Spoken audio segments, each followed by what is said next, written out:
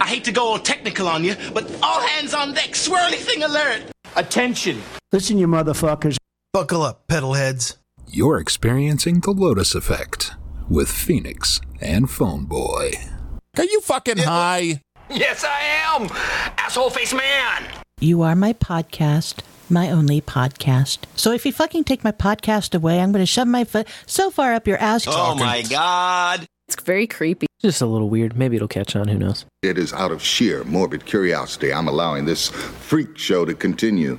How do you fix that, though? Take a big step back and literally suck my dick. Do I have your attention? Send your dick pics. I got a whole folder full of dick pics, okay? Are you interested? I know you are, because it's fuck or walk. You're shitting me. Have you made your decision for Christ? To tell you the truth, I don't give a shit. I would not say such things if I were you. Who the fuck are you? Phone Boy and Phoenix. I don't know, Phone Boy. Those two are pretty interesting to listen to. Oh, they're horrible. They're fucking nuts! But they don't know shit about fuck, clearly. You just can't trust them. I don't know what the fuck you're talking about. Bullshit. I knew it. I'm surrounded by assholes. The offensive has begun! Yes, it has. And welcome to episode 109 of The Lotus Effect, which we've provisionally titled "Comes in an Accent." That was a comment last night in the show chat. And unfortunately, now I've got to make sure I have my little black book to write things down in, because you never know what kind of random shit is going to pop out of our mouth. And you racist bastard! Why's it got to be a black book? Why can't it be a white book or a yellow book or a red book? Because it's actually in the color black. But I do know that I am Phone Boy. Oh my duck! His pants have disappeared. Yeah, and I'm Phoenix. I'm a slut. Yeah, I'm okay. Yeah. So you know what's gonna happen now? Yeah, you're gonna have to do it. Damon, you are not on the mic. Yeah, well, something like that. Yes. Any case, so yes, the Lotus affects everyone differently, and so sometimes it affects us differently too. And so, however and wherever the Lotus is affecting you, well, thank you for your courage. You forgot the clip. Which clip did I forget? This one. No, I haven't played that clip yet because you're already here. No, I haven't gotten. Oh, that's right. I haven't played that clip yet. Oh my God, he's stoned. Yes, I am stoned. Yes, it is right. But I need to play this clip. There's right. I'm supposed to actually the road loose. Okay. Oh my God, he's stoned. Yes, I'm stoned. I'm playing the clip now. Let's just do it. What is this? A freak out? This is kind of strange. This is terrific. I think I'm going to be sick. Not a speck of light is showing, so the danger must be growing. Are the fires of hell a-glowing? Is the grisly reaper mowing? Yes! The danger must be growing, for the rowers keep on rowing, and they're certainly not showing any signs that they are slowing.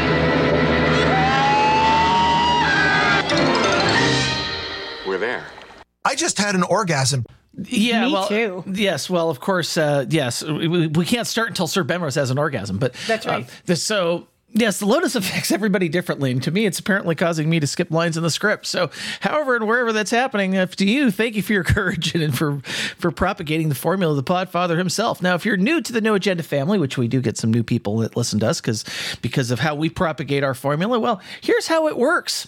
Now, I won't say that I understand everything, but it was certainly different and yes, well worth $1. Yeah, we're a value for value podcast. Now, we provide some value in the form of entertainment. At least we think it's entertaining. Now, however you value that in return, whether it be time, talent, or treasure, contribute it back to us. Here's a couple ways you can do that. You go to lotuseffect.show and click on that green We Like Money button. That'll take you to PayPal, and you can set up a recurring donation or stonation, as the case may be. I should have probably checked that before we got on the air, as to see if we got any PayPal donations. Well, I'll do that real quick here. You can also send us boostergrams if you listen to us on one of these newfangled podcast apps that allows you to stream satoshis and send boostergrams. You can do that. You can send us a boost on an episode or when the live item tag comes up, because I try to keep that stuff lit appropriately. You can also send us stuff in the mail. Well, we figure the live item tags ought to be as lit as we are. Yes, exactly. So I just want to make sure that I have. That's what that is. So I don't think there's any monetary donations in there, but you can also send us stuff in the mail. I think you and Hemplers, there's some exchange occurring. That's right. We have some value for value being sent from Hempress Emily M. So I'm excited for the arrival of that particular care package. Yes. So, but anyway, let's talk about those who contributed value back to us. We've got quite a list this week. We start with again, most of the boostergrams end up being song requests for Studio 33 or Rideshare Radio. So, we got a Weirdo with 333 sats. All this talk about jiggling handles gets me all hot and bothered. Well, yeah, okay, yeah. Whatever gets him there. Yeah, exactly. He boosts again for 333. Saying Paula Abdul, cold-hearted request from me misses. Okay, well, we know about Sam's rule here. Oh, yes, we do. Servo boosted 666 sats saying Sandy Martin, Camel by Camel. And then Mama T boosts 333 sats. Devil went down to Georgia. Charlie Daniels' birthday today. That was we missed out the birthday call-out last week for the great Charlie Daniels. Yeah. Weirdo boosted 333 sats. Hall & Oates, you make my dreams come true. The Weirdo boosted 333 sats saying Wrecking Effect, Rump Shaker, and then another boostergram. 3 Days Grace, Fallen Angel, shout out to Pooh Bunny and Doodle. Interesting. Yes, that was a Weirdo with 333. Technine, Sex to the Beat. That was pretty hot. Ned comes in with 1, 2, 3, 4 sats saying never turn Japanese without soy sauce. That's great. I agree. That's great advice. Weirdo again with 333 sats saying Selena Gomez, bad liar. Another Weirdo boost with we got 2 more boosts for Selena Gomez here. It was a triple shot. Yeah, heart wants what it wants and good for you. And then you boosted 333. It's going Deborah Cox. Absolutely not. There we go. I think I'm going to take over while you retrain your tongue and turn off whatever sound just glinged on your computer. And I'm going to tell you about how I threw 3333 into the chat saying Froggy POTUS. Then we got 333 for some Rammstein, dealer's choice on that one. And these were from last night's Rideshare. We had me, the very awesome Phoenix, not once, not twice, but 3 times making that boost. The second one was What Do You Say by Mickey Avalon. The third being Bone, Homegirl. And then, oh, look, Weirdo again for 333 with some King ISO Adicious, I think it's how it's pronounced. And then another 333 for some Technine, 7 words. Mama T again, 333, Fuck All Y'all by Tupac. And I can agree with that. And then the final boost of the evening came from none other than Weirdo. We love you, Pedalhead. Another 333 saying Skindred, Nobody. So if you want to get in on this Boostagram party, if you want to be part of splashing the walls of the Lotus with Satoshis, well, take off all your clothes and go to nudepodcastapps.com. Or if you're body shy or it's too fucking cold because it's getting to be winter, keep all your clothes on. Go to nudepodcastapps.com.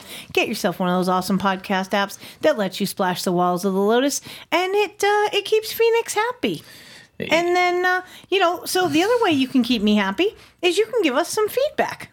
I got mail! Yay! Yes, you did get mail, and if you can send us a message on No Agenda Social. I'm phoneboy at noagendasocial.com. I'm also on Spook Social, I think. And then there's Phoenix is PHEONIX, followed by a bunch of other stuff at noagendasocial.com. You can also just send us email the conventional way, phoneboy at lotuseffect.show or phoenix at lotuseffect.show. You can, and I assure you, I do check my email on the daily. Yes. You can send us snail mail. If you want our address, we can get that for you. Or you can call 253-237-3321. 1 ringy dingy. 2 ringy dingy. Dell Computers, this is Chip. That's right. Chip and Ernestine are not standing by, but Google Translate is, and it's going to mangle your transcription of your call-in on the refire topic, which this week is, how do you like your steak? Are you like Phone Boy, who likes to run out in the pasture and bite it on the ass? Or are you a little more refined like myself, a little pink in the middle and nice and dark on the outside? Kind of like I like my women. No, I'm just kidding, y'all. But call 253-237-3321. tell us how you like your steak. Do you like it medium? Do you like it well? Do you like it rare? What's your preference? Or do you like it topped with béarnaise sauce? I mean, there's all kinds of options here. Why would you ever put a sauce on a piece of steak? That's disrespectful. Well, it's I just tell you, it's very tasty. I've had that prepared. My mother used to prepare that from time to time. So, but I'm not saying it's not tasty. I'm just saying, why would you cover up a perfectly delicious steak with a sauce? And that's coming from someone with culinary experience. Well, I don't disagree. If the piece of meat is good, it doesn't need sauce. But anyway, we do have. But you know, we gotta tell people. So just sit right down, relax, open your ears real wide, and say, "Give it to me straight, doctor. I can take it." Yeah, well, but the one thing we're not going to take is, well, you know, we don't want your shit. Please don't send us your shit. Yeah, that's right. When you give us feedback, be respectful. Yeah, we ain't got no time for that shit. And I'm telling you, I'm going to find a clip of "Shut the Fuck Up," and it's not going to be an ISO of me, but I do know the next thing we're going to do is going to be our health segment, which is, of course, brought to you by Pfizer. Yeah. Meanwhile, so apparently their study finds unsweetened coffee linked to weight loss. Well, what's that haunting aroma? Yeah, we've got to bump up your clips just a little bit, I think. Yeah, I noticed they were a little low, but let's roll with it. Yeah, so they can turn up the volume on your iPad. I think that's a good starting point for that. Make sure it's all the way up there. Okay, so now statistics reveal that Americans love their coffee. And in fact, 74% of people surveyed by Drive Research reported the steamy beverage on a daily basis. By the way, there's something disturbing about my ex. She never drank coffee. Phone boy, there's a lot of things disturbing about your ex. That's true. Black coffee does matter, Bemrose. I agree. Scientists say that coffee consumption can be a healthy habit. Now, drinking moderate amounts of coffee has been linked to lower rates of a range of health conditions, including type 2 diabetes and cardiovascular disease. Now, we may be able to add another benefit to the list. Now, a study published October 1st in the American Journal of Clinical Nutrition reports that drinking coffee is associated with weight loss. However, there's one catch. It must be drunk unsweetened. Well, that's not hard. Yeah, the researchers. We do that every day. Yeah, the researchers found that an increase in coffee consumption of 1 cup of unsweetened coffee was linked to a decrease in weight of around 12 kilograms, or about a quarter of a pound. On the other hand, when people increased their daily sugar intake by 1 teaspoon in any food or drink, they gained 0.09 kilograms, or about a fifth of a pound. Now, cream and non-dairy creamer did not appear to have any effect on weight. Now, the research team additionally noted that changes in coffee or sugar intake had a stronger effect on weight in both overweight and obese individuals and in younger people. Now, they found that caffeine also affected weight. When a person's intake rose by 100 milligrams, the amount of caffeine found in a cup of coffee, weight gain was reduced by 0.08 kilograms, or 0.18 pounds. Now, based on their findings, the scientists concluded that while increased coffee intake helped people lose weight, adding a teaspoon of sugar canceled out the effect. Well, maybe the problem isn't that, maybe it's the sugar that's the problem, but of course nobody asks that question. It's a very obvious question. Maybe, 1 teaspoon of sugar, maybe that's what they should be looking at this as sugar as opposed to the coffee element. Again, how many times have we said, don't look at the sugar, don't look over here, because the sugar industry is paying to keep people in positions that could actually raise up the alarm saying, hey, sugar is not good for you. No, hush money is a thing. Yeah, exactly. And yes, of course, coffee is a wonderful thing. It's that when you're not buying coffee at Starbucks most of the time, you're buying a coffee flavored sugar drink as well. That's exactly what I was telling Bemrose in the chat, that the Starbucks drinks are a key point, because he said too many people add a little bit of coffee to their daily cup of sugar. No. And it's so true. I mean, even it's atrocious. You literally have to tell these monkeys at Starbucks when you order a Trenta cold brew not to put fucking sugar syrup in that shit. I ordered a fucking Trenta cold brew with heavy cream. Where in that statement did you fucking hear me say, put some goddamn sugar in it? Nowhere. Not anywhere. No, Done ranting. Okay, well, just for now anyway. So let's go on to the next. Well, you know what happens when I get on a rant, but anyway. Let's go to the next story. Oh, won't somebody please think of the children? Now, the U.S. infant mortality rate rose 3% last year, the largest increase in 2 decades, according to the Centers for Disease Control and Prevention, of living, I think is really what the prevention is about. White and Native American infants, infant boys, and babies born at 37 weeks or earlier had significant death rate increases. The CDC report published Wednesday also noted larger increases for 2 of the leading causes of infant deaths, maternal complications and bacterial meningitis. Also known as the boost. The boost is killing kids. Yes. Seriously. All these women ran out to get the fucking jab because the doctors were like, oh, you have to have it, you're pregnant. Oh, and now your fucking kids are dying, and it's being masked as complications to your pregnancy, which are probably a direct result from the boost. Yeah. Or, they're getting bacterial meningitis. Why? Because their fucking immune systems aren't properly developed because you thought you were doing right by getting jabbied and boosted. And not the kind of boost we like around here. Yeah. Dr. Eric Eigenwald, a Philadelphia-based neonatologist, called the new data disturbing, but said experts at this point can only speculate as to why a statistic that generally has been falling for decades rose in 2022. Now, RSV and flu infections rebounded last fall after 2 years of pandemic precautions. Filing pediatric emergency rooms across the country are filling them. Now, that could potentially account for some of it, said Eichenwald, who chairs an American Academy of Pediatrics committee that writes guidelines for medical care of newborns. Now, there's absolutely no mention of the COVID-19 vaccines, which were foisted on everybody. Of course not. Yeah, which, maybe that was a cause. Maybe the fact that we forced people to take this experimental vaccine that we said was safe and effective, maybe that had something to do with the fact that we're getting all these fucking problems now. Now, nobody's going to ask that fucking question because... No, because it's safe for who and effective at what? No, that's not a question we can ask. Shh. Yeah. Get back in line, slave. Yeah.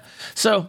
Now, an infant mortality is a measure of how many babies die before they reach their first birthday. Now, because of the number of babies born in the U.S. varies from year to year, researchers instead calculate have contributed to poverty, inadequate prenatal care, and other possibilities. But even so, the U.S. rate generally gradually improved because of medical advances and public health efforts.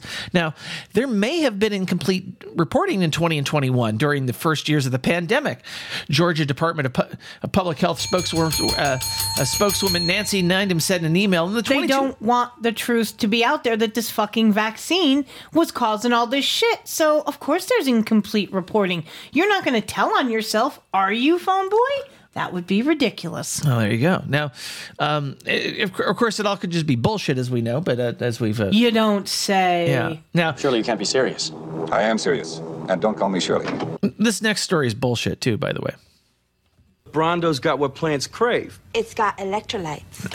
Now, research from Tulane University suggests that reducing salt intake could also help prevent the onset of type 2 diabetes. Now, I don't know about that, but the study published on November 1st in Mayo Clinic Proceedings is the first to investigate a link between the behavioral marker of adding salt to foods and type 2 diabetes risk. Now, we already know that limiting salt can reduce the risk of cardiovascular diseases and hypertension, but this study shows for the first time that taking the salt shaker off the table can help prevent type 2 diabetes as well, said the lead study author, Lou Kui, PhD, director of the Tulane University Obesity Research Center and professor at the School of Public Health and Tropical Medicine, in a press release. Now, I have noticed in a lot of these stories that some of these bullshit stories that they use Chinese doctors or people that clearly have Chinese. And so I just thought that's interesting. Well, I want to point out, too, you are always asking the question when we have someone like commit a mass shooting or something, what drugs were they on or something like that. Can we maybe ask the question, what kind of salt were they using? Yeah, well, if they were on salt at all. But there you go. Now, researchers noted that further studies are needed to understand why high salt intake affects diabetes risk. The study did establish an association between salt intake and a higher body mass index. Now, I would argue actually that most people don't have it. So here's the thing: if you consume too much salt, the body actually is pretty good at getting rid of it. Exactly. You're going to sweat it out. You're going to piss it out. It's going to leave your body. It's going to leave your body. And the other thing, too, and again, we constantly talk about the fact of look at your diet. It's not the salt that's the problem. If you're not eating a lot of hot, fresh garbage, you're not going to have all that water retention. Yeah, and in fact, if anything, if you go on a low-carb diet, you actually need to have more salt. Yeah. Exactly. Because if you don't have enough salt, that is definitely going to lead to cramping and things that you just all out don't want to have going on in your body. That's true. Now, so I think I certainly don't want this in my body. Oh.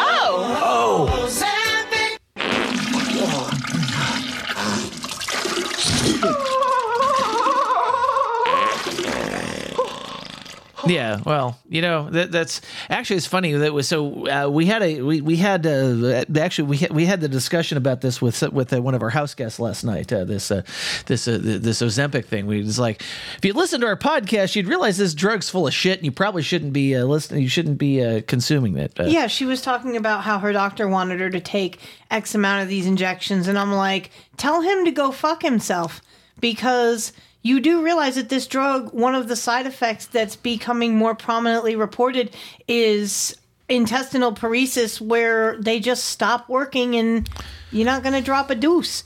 And she was just mortified by this. She was like, yeah, fuck that. I'm like, precisely. And then, of course, it gave me the opening to comically say, you'd know that if you listen to my podcast. That's right. Now, while losing weight with anti-obesity medications like Ozempic, Wegovy, or Mounjaro can improve a person's health and well-being, the newfound weight loss they experience can bring about feelings of social anxiety and confusion about self-identity and self-worth. Now, the most powerful comment that a patient told Robin Pasby, PhD, licensed clinical health psychologist and founder of DC Health Psychology, was, "I'm both invisible and highly visible at the same time."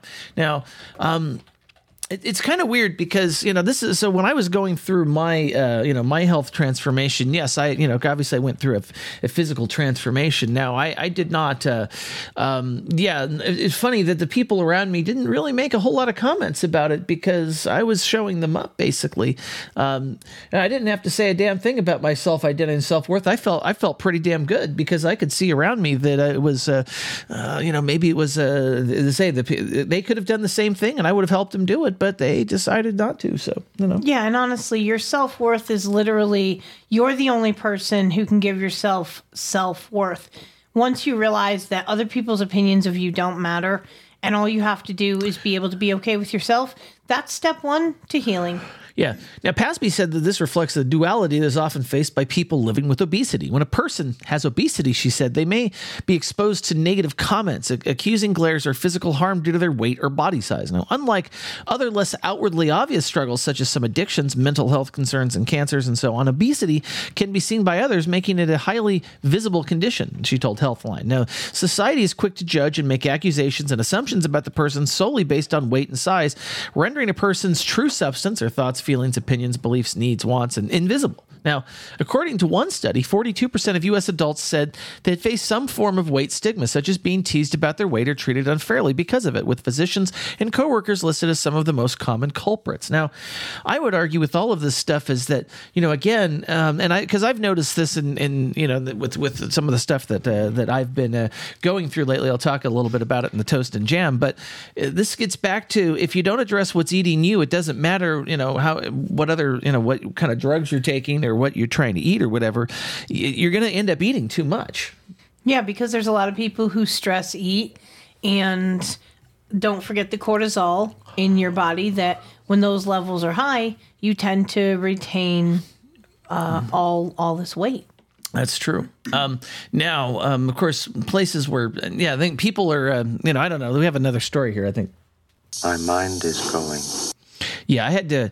I did go on a clip spelunk this earlier. It was entertaining. Today. Yes, I hadn't. Some of the first clips I got when I first got into sound files back in the '90s was actually from HAL 9000. So they're from 2001: A Space Odyssey. So it was kind of cool to pick up a few of those clips again, because I hadn't heard. I haven't watched that movie in a while. But I figured that was a good for a clip about brain health in those over 50 who deteriorated because they deteriorated more rapidly during the pandemic, new research finds. Brain health in people over 50 deteriorated more rapidly during the pandemic, even if they didn't have COVID-19, according to major new research linking the pandemic to sustained cognitive decline. Now, Researchers looked at the results from computerized brain function tests for more than 3,000 participants of the online PROTECT study who were aged between 50 and 90 and based in the UK. Now, the remote study, led by teams at the University of Exeter and the Institute of Psychiatry, Psychology, and Neuroscience at King's College in London, tested participants' short-term memory and ability to complete complex tasks. Although analyzing results from this large data set, researchers found, or through analyzing the research data, researchers found that cognitive decline quickened significantly in the first year of the pandemic when they found a 50% change to the rate of decline across the study group. This figure was higher in those who had already had mild cognitive decline before the pandemic, according to the research published in the Lancet Healthy Longevity. Now, they continued this into the second month of the pandemic, suggesting an impact beyond the initial 12-month period of lockdown. So the researchers believe this sustained impact to be particularly relevant to the ongoing public health and health policy. Now, the cognitive decline seems to have been exacerbated by a number of factors during the pandemic, including an increase in loneliness and depression, a decrease in exercise, and higher alcohol consumption. Previous research found that physical activity, treating existing depression, getting back into the community, and reconnecting with people are all important ways to reduce dementia risk and maintain brain health. Now, what's interesting, I took your mom to took your mom to the doctor this week, right? Yep. And, one of the things that they pointed out with her is that her vitamin D levels were low. Now, I think it's worth bringing that up here in the context of, when I read this story, I think about it, I go, okay, well, I know what they were trying to teach us. They weren't allowing us to gather and get together and even go out. There was my own mindset. They had everything so locked down. First of all, they did, good luck, being able to go anywhere publicly because everything was shut down. And it's like any place I would go, it's like, well, fuck it, I'm not going to go there. So I ended up staying home. Now, fortunately, I went out and exercised every day and got out and still got out in the sun despite all of that. But a lot of people didn't. And, one of the things that I say, your mom had a low vitamin D level. I heard the number and I went, and I didn't even need the doctor to say, yeah, you should probably do something about that. Cause it's not a high number, but they had all these old people locked down. They were not getting probably their vitamin D levels were lower in addition to all of the other stuff. Of course, it's going to make them sicker and it's going to make diseases that they probably already have worse. So, of course it's all this, it's all the fucking lockdowns and shit that caused all this. Especially with everybody's bad diets and shit. Like we've been saying, it is truly a worldwide government genocide. It seems like it. I find this, it blows me away that, they go, of course we're during the pandemic because, they like they said, they took away our socialism. This article is basically saying, yes, it caused people to go more crazy because we locked them down. Am I reading this article wrong? What do you think? Not at all. Yeah. You're reading it exactly what kind of bullshit they're talking about. And I don't disagree with it. I think that this lockdown truly mentally affected, it harmed a lot of people because people by nature are social creatures. And when you isolate them, it's like isolating rats. Rats are a really good example of the similarity of humans in their social behavior. And when you isolate rats after they've been in a group, it has negative adverse effects. Well, please see my whole marriage, especially during COVID. Seriously, your marriage was fucked before COVID. Yeah, I hate to break it to you. Yeah, I know it was. And then COVID came and pretty much killed it. So, there you go. Ta-da. All right. So let's go to the next story here. It'll be safe and effective. I love that clip. That was Thank you, Sir Spencer. Yes, that was. We were listening to Bowl After Bowl earlier this week, and we pulled that beautiful clip. Now, according to a new Cochrane review, insulin actually may be less sensitive to temperature than has generally been believed. Now, currently, insulin is stored under refrigeration, so it doesn't degrade or become less effective. However, study authors report that insulin stored at room temperature for months doesn't lose its potency. Insulin is a vital medication for those who can't produce enough to meet their needs on their own, and it must be injected secreted multiple times throughout the day, generally prior to meals. Now, if some people don't have reliable access to refrigeration, it can be difficult to store insulin properly, making it harder to treat their condition. Now, given the difficulty of keeping insulin refrigerated, the researchers wanted to investigate whether storing insulin at temperatures either above or below what is currently recommended would affect the potency of the product.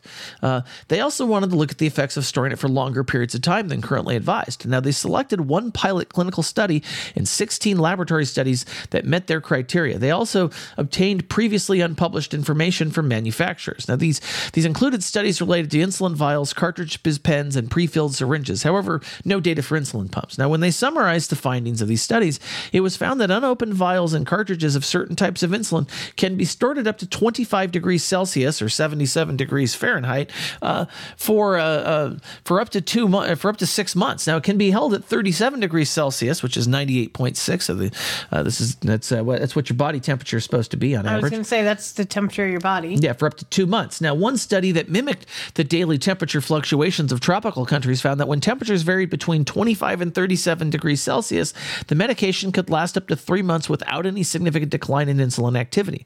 Now, the report also states there was consistent potency at temperatures ranging from 4 degrees Celsius, which is 39.2 degrees Fahrenheit, i.e. fucking cold, to 37 degrees Celsius. However, there was no data for colder conditions. Now, this is a good thing, right? Is it because that is, that does require, I mean, it doesn't seem like it, I didn't even realize that insulin required refrigeration. As today I learned when I pulled this article. That I actually knew because I had dated a guy and he was an insulin dependent diabetic, and it used to creep me out because he used to have to take injections in his stomach of insulin, and I never wanted to be in that situation. But I can only imagine what it's got to be like for an insulin-dependent diabetic to have to carry that little fucking cooler around with them everywhere and make sure that their insulin stays cold. Yeah, the only type 1 diabetic I knew is actually a barista at the Starbucks in Wisteria Lane. She was interesting. Yes, and it's funny because I think she'd been there for a while, and I'd moved with her to a different store even because of Were you stalking her, Phoneboy? Not necessarily. She just happened to be one of the few competent baristas. Barista stalker. I guess that's a show title or something. Maybe. I think maybe. Maybe, but I know what this is. And we never talked about it's funny because I joke about the fact that she's serving people diabetic comas all the time, right? She didn't drink a whole lot of the stuff there consequently, and I know she did complain about the fact that yes, there's because of the insulin injections that sometimes you gain weight in weird places and that kind of thing because of because it's literally causing adipose pockets where you're at the injection site. It's like I said, I feel bad for people who have to do that to survive. It's really shitty. And so is this next story, by the way. Yeah. This is a scam. Yeah, I had to pull in an article about daylight saving time. It's one of my least favorite things. It's because as of tomorrow, most Americans will have to turn their clocks back 1 hour as daylight savings time ends. Now, if you live in Alaska or you live in Arizona, which are the two states that do not observe daylight saving time, then good for you. Now, shout out to Vox, by the way, yes, Alaska. Though she's in Mexico right now. Last time I knew. Yeah, that's right. Changing the clocks does not only impacts getting a good night's rest, but it can also influence mood, alertness, and appetite. Now, light stimulates wakefulness and dark stimulates sleep pathways and the release of melatonin, which is an endogenous hormone that promotes sleep. Now, the change in seasons impacts mental and physical health with changes in light and temperature affecting activity levels and moods. My ex-heifer-in-law had from the Pacific Northwest and has a seasonal affective disorder. I don't know why she tortures herself so much, but well, maybe she just should end it. Yeah, I'm not going to argue with that. Now, in the realm of sleep and brain function, shorter, darker, and colder days tend to bring more sadness and can worsen depression. Physically, this can also lead to more daytime sleepiness and fatigue, major symptoms of sleep disorders. Now, people with insomnia and hypersomnia feel better in the summer months. Sunlight also stimulates vitamin D production. Your mom needs to get out in the sun. That's why we keep telling her when we found that out, we said, you need to sit in the sun for 30 minutes a day. I don't care if you bring your knitting outside. I don't care if you sit there with a cup of coffee and just look around and enjoy nature. But you need to be in direct sunlight for 30 minutes a day because your vitamin D levels need to get raised. And the best way to do that? Naturally. Yeah. Now, when the time falls back, we gain an hour of sleep, which is helpful for those people who, or is helpful for most people and therefore not disruptive. Now, we see most dysfunction in the spring when we add an hour of sleep loss to a chronically sleep-deprived state. Now, interestingly, studies show that car accidents increase on the Monday after the spring change, but so they spring forward, but usually decrease on the Monday after the fall time change. Now, yeah, because you're getting less sleep when you spring forward and more sleep when you fall back. Yes. Now, I keep waiting for them to fucking just go on permanent DST. I've always been a fan of, I don't really care whether you like daylight time or standard time. Just quit fucking changing the clocks. You should have heard this rant when you first had it. It was worth the price of admission. Yeah. Yeah. Meanwhile, we should probably, we've now moved on to the happiness segment. The key to life is a penis in your asshole. Coincidence? I think not. Now, the entire family in this case shares the same birthday as twins that are born the same day as both of their parents. Now, my dad and I had the same birthday. My mom and her mom had the same birthday. I have the same birthday as my mother's grandmother. Well, there you go. So a couple with the same birthday is thrilled after their twins were born on the same day. The entire family now shares the same birthday. Sierra Blair could not believe it when her doctor revealed that her babies were ready to be born 10 days earlier than their due date, and she was told to go straight to the hospital to deliver the twins.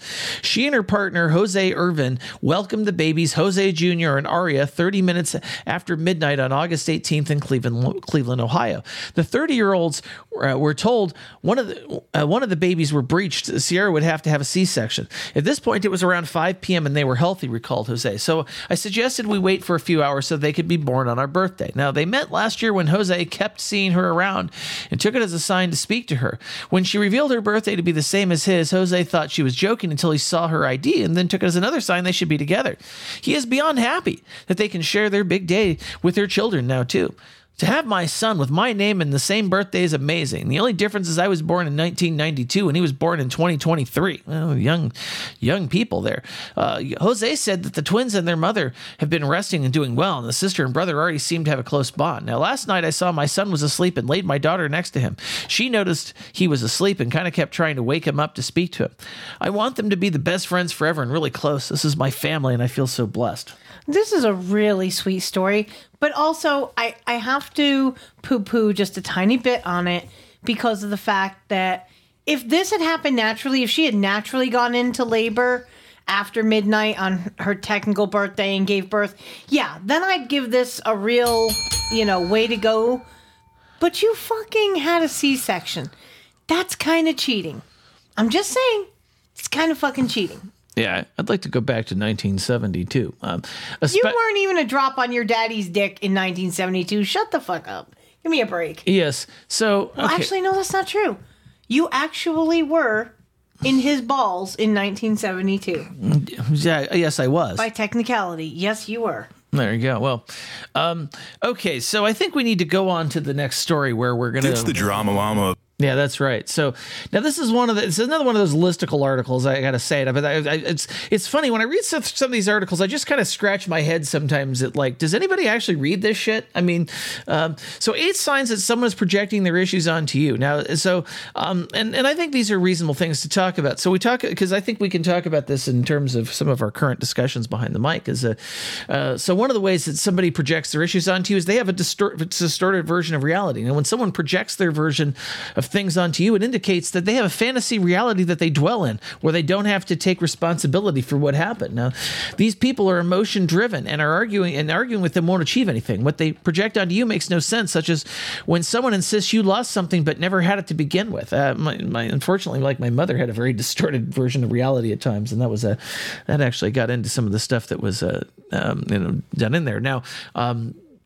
of course, fear-based projection, this happens all the time. Now, an emotionally unstable person may project their fears onto you. Now, we talk about this a lot, or we've seen this happen a lot. Absolutely. Yeah. Completely right.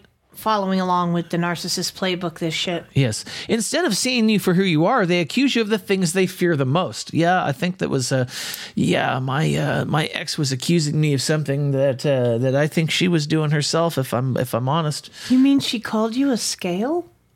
No. But you said the thing they fear the most. She called you a scale. Oh, Jesus Christ. Fat joke. All right. If they are afraid of committing to a relationship, they may accuse you of lacking commitment. It's always about their fears, but you're the one who's supposedly afraid. Now we talk about victim, right? And playing the victim. Now, projection is a favored tactic of someone who wants to make themselves into the victim of the innocent in the world. In their reality, they never do anything wrong. It's always you. They simply sweeten carry, and you're the one who's being aggressive and unapproachable. Now, when you try to tell them about something you're not happy about, they twist things so you're the one who hurt them. Now, in their mind, they can even create scenarios that never happen, but that seems to support their claim to victimhood, so they can enjoy self-pity and turn you into the guilty party. It sounds like my ex. Shit. Yeah, mine too. Yes. Excessive expression. When people overreact in a situation and begin attacking you and accusing you of things that they're actually guilty of themselves, it's often a sign they're projecting their own battle onto you. And instead of doing the work to face their own issues, they make these issues yours so that they can fight it out with you, making them heroes in their eyes and not have to face the issue themselves. Not wanting to deal with things and not wanting to deal with reality. Yeah, I mean, that's actually something even reading in my reading the letter from my dad that I found not too long ago. Yeah, he said, chase your dreams, but just remember, don't lose touch with reality, right? Because well, wasn't it your dad where you got the plaque that says "Never get too busy making a living that you forget to make a life" that hangs here in the studio? Yep, I got it for him, and I got it back from him after he passed away. So very poignant words. Yes, exactly. So. Now, constant accusations, a clear sign of projection is that they have no evidence to support their claims, and their accusations are just unjust and hurtful, and they blame you for what hurts inside them so that they can cast their wound onto you. Now I got to point out, they listed 8 tips in here, but they go from tip number 5 to tip number 7. Oh, beautiful. Yes. That's how you know you fucked up. Now, you feel your mental health suffer. When they are near you, you feel anxious, uncomfortable, and stressed. It sounds like me around my ex and my kids. They aren't safe to be around, and your mind knows this. Now, and I know that you know the truth of what they accuse you, but trying to assert this is virtually impossible, as they are illogical and irrational. Yes, they definitely were that. Truth. Yes, and you may feel like you're losing your mind just speaking to them. Yes, I believe. I did. Yeah. If the projections continue long-term, it can cause serious psychological strain, even leading to your mental health suffering. Yeah, that is so true. My mental health was suffering living with that half. Now, we're the same. That's number 8. When someone insists that you have similar experiences and are the same, down to how you should experience things, indicate that they are projecting their experiences and passed on to you. Now, to them, you can carry the burdens they don't want to, but so they load it onto your shoulders, expressing that you are so alike to them. Now, they expect you to be responsible for their past, their present, and their future. The result of this type of projection is that you can start changing to fit their narrative, forgetting that you have your own. That's where boundaries come in, and putting your own oxygen mask on and not allowing someone to heap their shit onto you. Exactly. It's amazing to me. And you read some of this, stats. I mean, it all kind of ties together. It's like people, narcissism is one sort of a grand unifying theory of some people anyway. And, it's just a chain of bad behavior to speak of. Yeah. Now, this is not a chain of bad behavior. I think this is something good. Finger looking good. Now, with a brilliant idea that could clear 2 hurdles in one leap for renewable energy sources, scientists at ETH in Zurich have discovered a way to use chicken feathers to manufacture a critical component for hydrogen fuel cells. That sounds like a good idea. Hydrogen fuel cells can generate both emissions-free energy and a portable fuel similar to diesel, but at the moment they are manufactured with so-called forever chemicals that are toxic in certain quantities and don't biodegrade in any way. On the other hand, chickens are an invaluable part of the food supply, but come with 40 million metric tons annually of feathers that are incinerated as a waste product that produces CO2 and other problematic gases as well. Now, this is where the team at ETH, in collaboration with Nanyang Technological University in Singapore, have come up with a brilliant solution of using the feathers instead of the chemicals, thereby sparing the environment on both ends in 2 different ways and potentially lowering the cost of hydrogen adoption. Now, I've devoted a number of years to researching different ways we can use food waste for renewable energy systems, said Raphael Mazenga, professor of food and soft materials at ETH Zurich.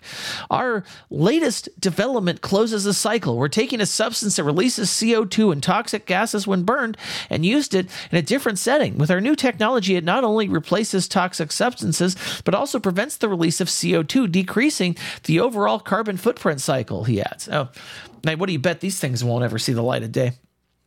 Well, not unless it suits those who are running the narrative for their whole green bullshit. Yeah.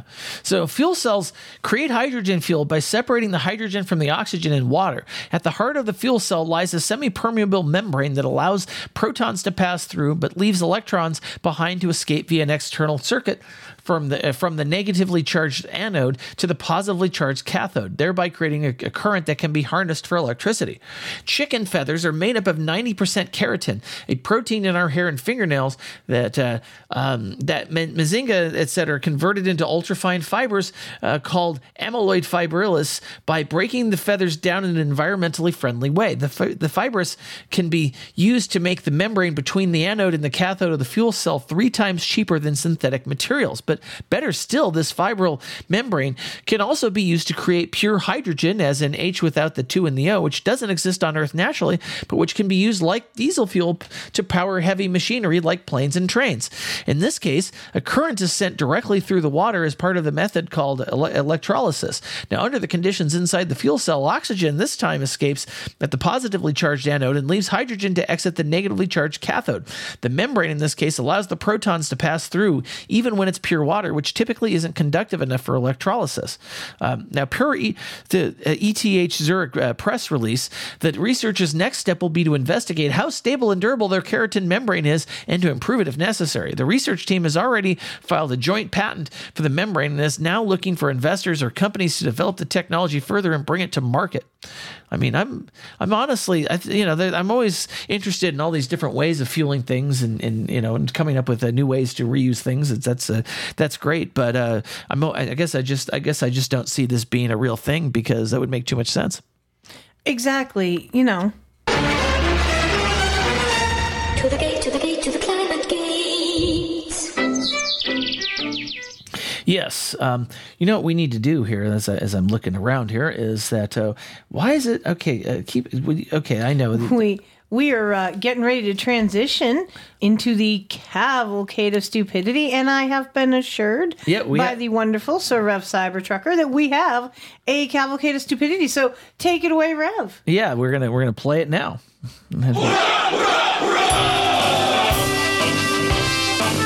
Heidi ho, pedalheads, and welcome to the Rev Cybertruckers Cavalcade of Stupidity. While poking around my favorite sketchy, stupid music websites, I came across something that made me giggle. While it isn't exactly a stupid song, the idea of the song is kind of stupid, but you'll see what I mean in a moment. In 1992 and 2019, Disney released 2 different interpretations of the Aladdin story. While both of these interpretations are fantastic in and of themselves, everybody knows that the 92 version is the superior one. Mostly because Robin Williams, who is not exactly known to be a musical talent, absolutely killed it. But what made me giggle was a mashup of the same song from 2 different movies. While I haven't been able to ascertain the original mixer of the 2, I'm still going to present to you A Friend Like Me from the 1992 and 2017 version of Aladdin.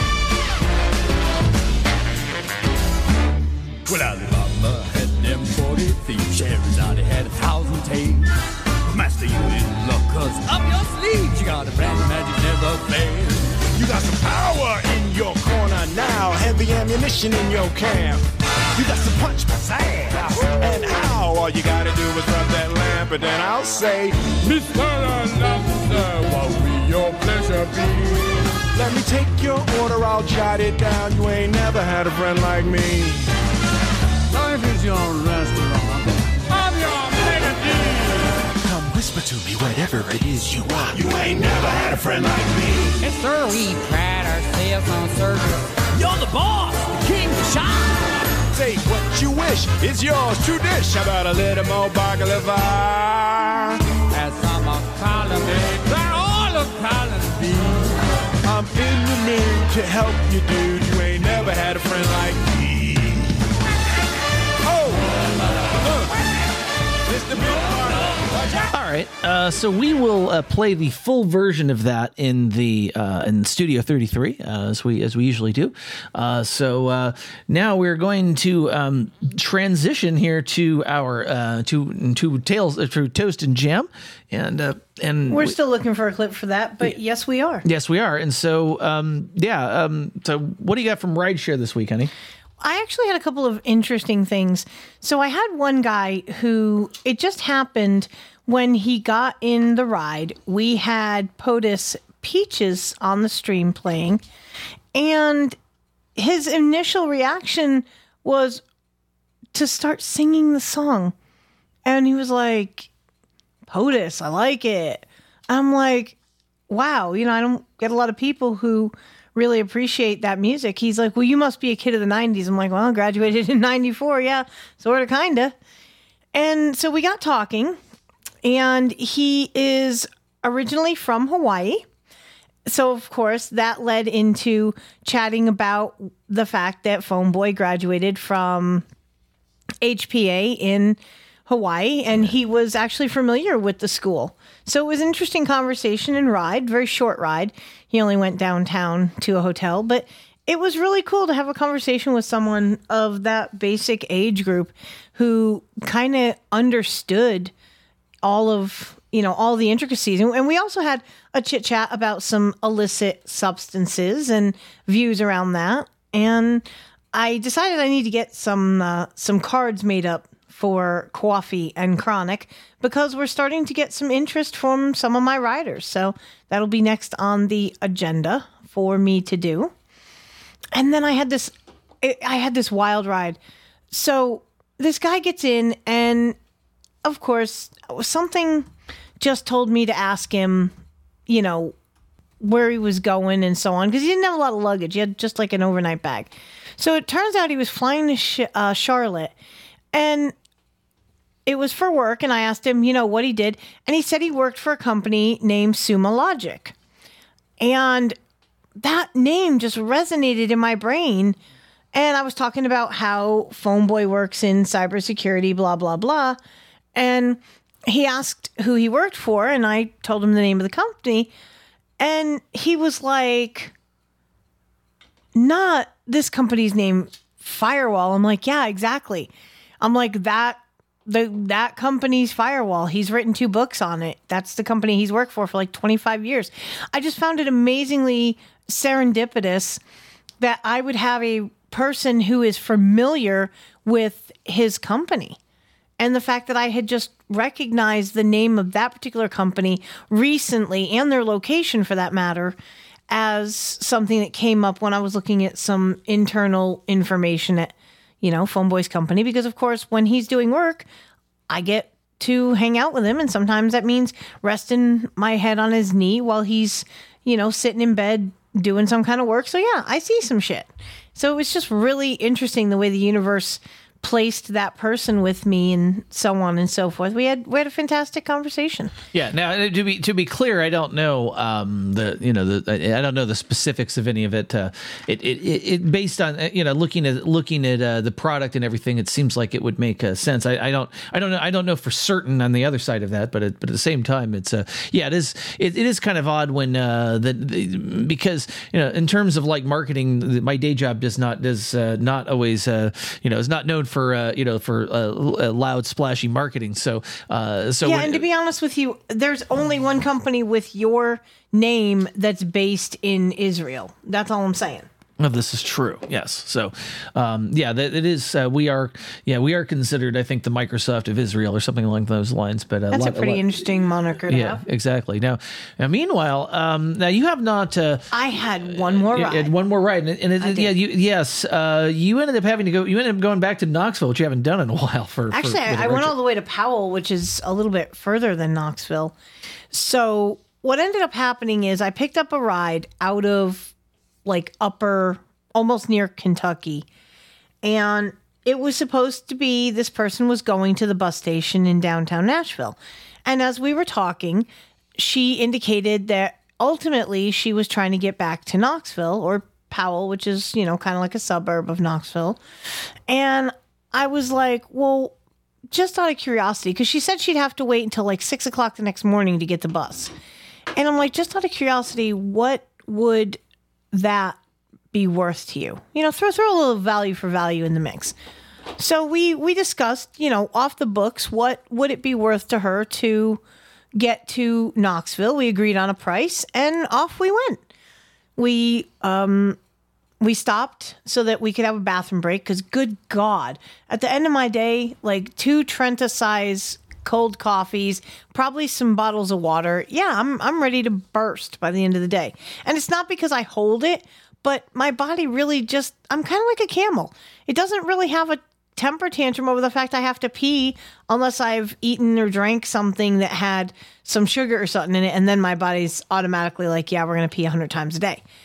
Or if I drink way too much liquid. But nonetheless, I'm actually going to post in the chat. I took a couple of pictures of this Halloween display kind of thing that was being towed behind a van on this particular trip. So it'll be in the show notes near or in the chapters that we marker for this story. Okay, you're talking about so you want me to pull the Halloween thing again because I've got to pull it from a past. I didn't give it. No, I have not provided you this yet. Okay, I have not shared these pictures with you yet. Okay, so, you haven't even seen it. Okay, so you will have to put them in the chat. Yes, I'm going to put them in the chat when we're done here. Hard as fuck when you're done with your story, I'll talk. Right, but long story short, so we stopped to go to the bathroom, and I actually allowed her to eat her dinner and to smoke a cigarette in the back seat. Now, I don't let people eat or smoke in my car. So I'm going to have to do a major detail. But I was trying to be kind because I could tell, she was going through some shit. And we actually had a really great conversation about a lot of different things to the point that, I'm not trying to be all braggy or anything, but I think I may have positively impacted this lady's life with the conversation that we had and all of the things that occurred that night. It meant so much to her that I was willing to go all the way to Powell for, the agreed upon price so that she would not have to wait until 6 o'clock the next morning to be able to get a good night's sleep and so on and so forth. And I have posted in the chat the picture of what we saw when we stopped at the QT station in Lebanon. But it was an all-around fantastic ride. She gave me a large tip on the Uber platform that I was running on.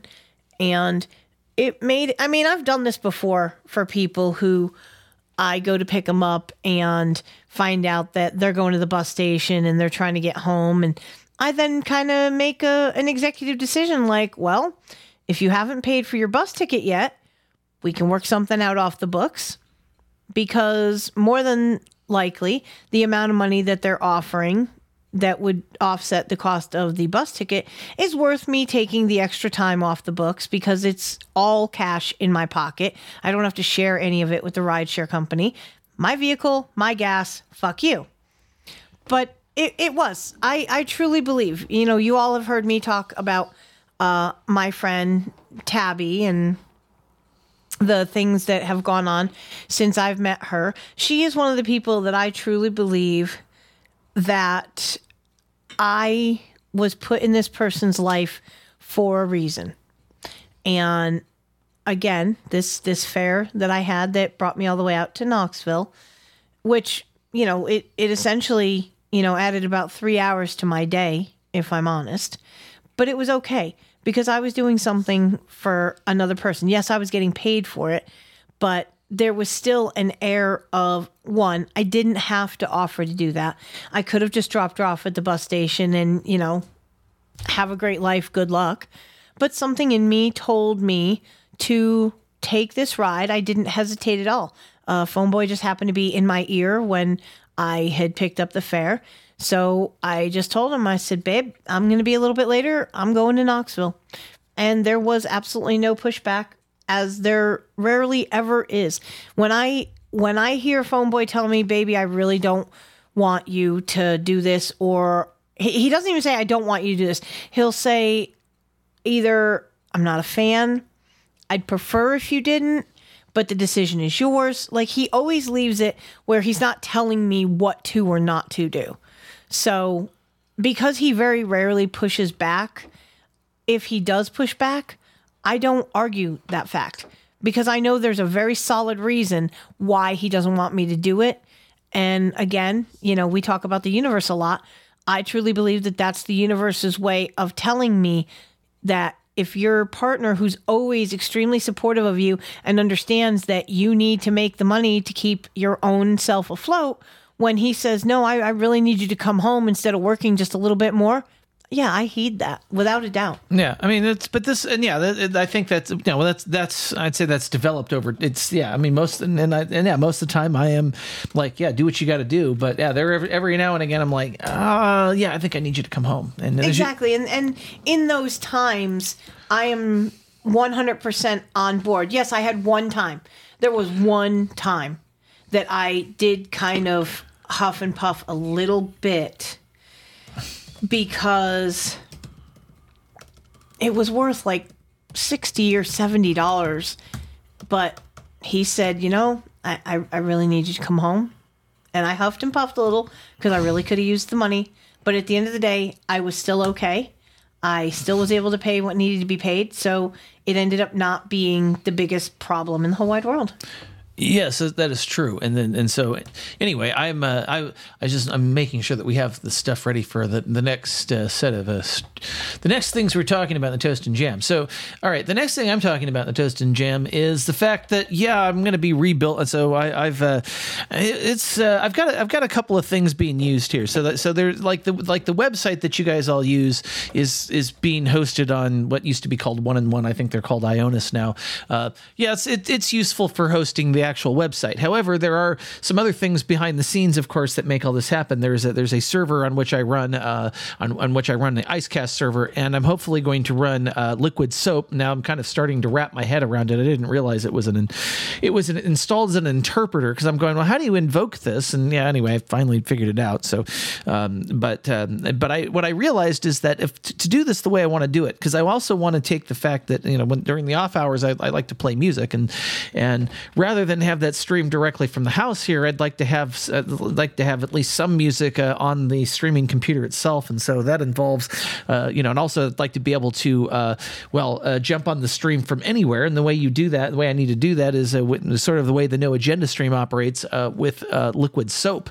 And so I've actually now I've seen the stuff. Sir Bemrose has provided the link at some point to the things that they use for to run their Liquid Soap instance. And so I ended up buying like a couple days ago, I bought a new virtual server that I'm going to put that actually will have hopefully will have the Icecast server on it. Will have the new will also have a Liquid Soap on it, which will allow me to do some of the streaming stuff. And then also it'll run our lounge instance, which is how you and I sit on IRC. So, it also is a web server for phoneboy.com. So there's some stuff so I need to set all of that up as well. So I had to buy a slightly more capable virtual server with more disk space in order to accomplish all of that. So, it's definitely going to be helpful when I go with you, after the beginning of the year on your business trip when we go to Vegas. And also, if you have it set up before we go to see the Niners kick the shit out of the Seahawks in December, that would be helpful too, because Otherwise, we're going to have to put some shows in the can, and we're going to have to hope for the best. Well, I think on that weekend we're going to have to put a show in the can anyway because I'm going to go. We're supposed to go see my aunt and uncle that day. So because well, this is true, but it will still make it where. Yeah. You can do what you need to do a lot easier ultimately. Yeah, that's true. So it's just, I've got to set this up. It's just I realized as I was trying to do it on my existing virtual machine, I realized I didn't have disk space and I couldn't add more to it. So I said, well, it's probably time to find a different one. And I had a second one that I wasn't using that I decided I would go ahead and cancel the subscription to and then get a different one. And so I'm starting to set it up now, but it's over. So insert DNS changes, whatever. The nice thing is I have a separate place to set all this stuff up. I can make sure it all works before I completely decommission it. So it's kind of a nice way to actually... I truly cannot wait until you're done having to pay extortion to that helicunt so we can give Phoenix a tech-gasm, buy a new MacBook, buy whatever we need to get so that this shit is flawless, because this show truly is us and we are this show. That's right. So but you have your own show now, which we actually set up the website for it this week. Is for Coffee and Chronic. I am loving doing this show with Empress Emily M. She is so much fun, especially because now she has her microphone because it has arrived, and being able to see her when we're doing the show is so essential because her facial expressions are so great. We're actually going to be doing, I never thought I would hear my own self say these words, but we're actually going to be doing this on video that she's going to post on Rumble. So I'm kind of excited about it because her facial expressions, she uses every muscle in her face when she talks. She has me just absolutely cracking up. And I can tell you that this is completely true, both because I've seen it in person and because I've seen them on FaceTime. So that's right, because they have actually visited the studio here, her and St. Tom. The way that was I'll have to go figure out what episode it was that they were in. But, oh God, I don't even remember. But it was a minute ago. It was one of our one of our In the Blossom episodes, which we haven't done a whole lot of those. So you should be able to find it without too much trouble. Yeah, exactly. But I'm very excited that we're going to be adding a video component to our show. And it also helps, too, with not having uncomfortable silences because we can see each other.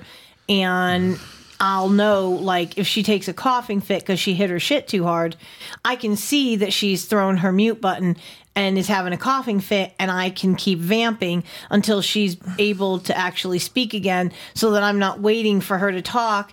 And then, God forbid, I have I need to break the silence thing, and then she starts talking at the same time. It reduces that. Well, but also, I mean, the other thing too is you're going to have lower latency because the first few episodes were done with Emily calling in on Google Voice from her cell phone, so that always adds a little latency. So it'll be a lower latency connection. So in general, that should help things as well, right? So there's it will, but all in all, this is really getting kind of a following, and I love it. So we're definitely going to keep going with this. We tackle the things that other people may not want to talk about, and we don't apologize for our stance on the certain things that we discuss. We're not trying to be politically correct. We're not trying to fit into your mold. If anything, we're trying to take a big ass sledgehammer to the mold because it's about fucking time that somebody did.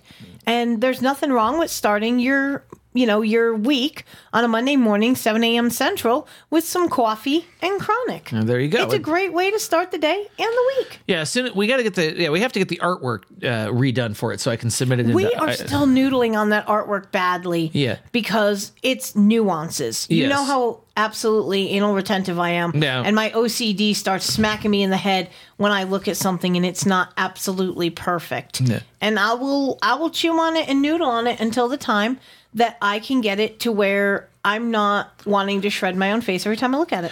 Exactly. Well, however, I will. Yeah. So speaking of shredding my own face, I use Siri a lot because when I'm trying to get shit done, it is much easier to just wake her up and ask her what I need to know instead of having to possibly wash my hands because I'm cooking or put down what I'm doing that I really need to get done.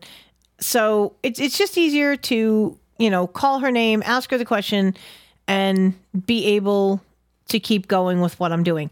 And I had my phone nearby, and of course my watch and my phone both have their own individual identity. So when I woke her up, both electronics responded at once. So I had dueling series that were a split second off of one another for looking up and answering what I was looking for. It was frustrating and amusing all at the same time. Glitch. It was a major glitch. I got 99 glitches. Yeah, exactly. Yes, exactly. And anymore, Apple apparently has a ton of glitches. How many fucking updates have we had to do in the last 2 months? Yeah, don't even get me started. Jesus Christ. I had to pull this out too. This is an old jingle from No Agenda.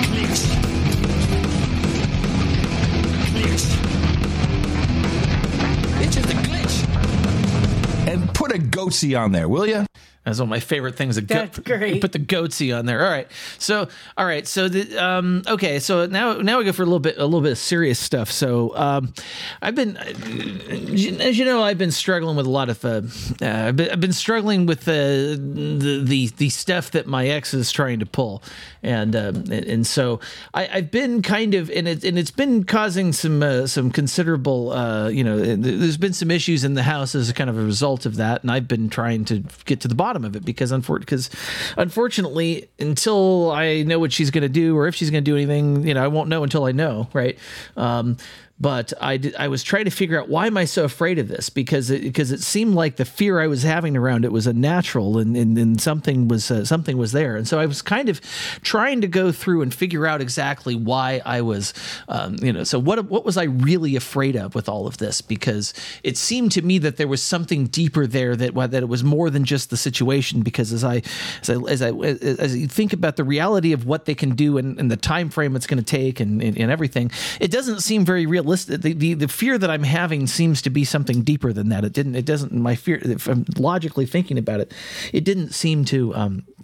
It didn't really seem to go through, it didn't seem to be commensurate. So I went a little bit further back, and I'm going, okay, what in my life is, what in my life might be causing, what might be something that I'm having a fear response to that this is related to. And so, because oftentimes emotion, when you've got emotions, when you have an emotion, the friends come out to play, meaning that you're going to get similar emotions about similar things. Now, if you don't understand what the real root emotion is, then you're going to be living it over and over again. That's why people have emotional reactions and avoid situations rather than deal with them, because they don't know what the actual fear is. And in this case, I think I figured out what it is, and I think it's real. And so I don't know. And we were going through pictures a few weeks ago of my some of my personal photographs, and I knew that there was something that happened around the age of 7 in my life that was traumatic in my life, because my life changed a lot in that time period. I went from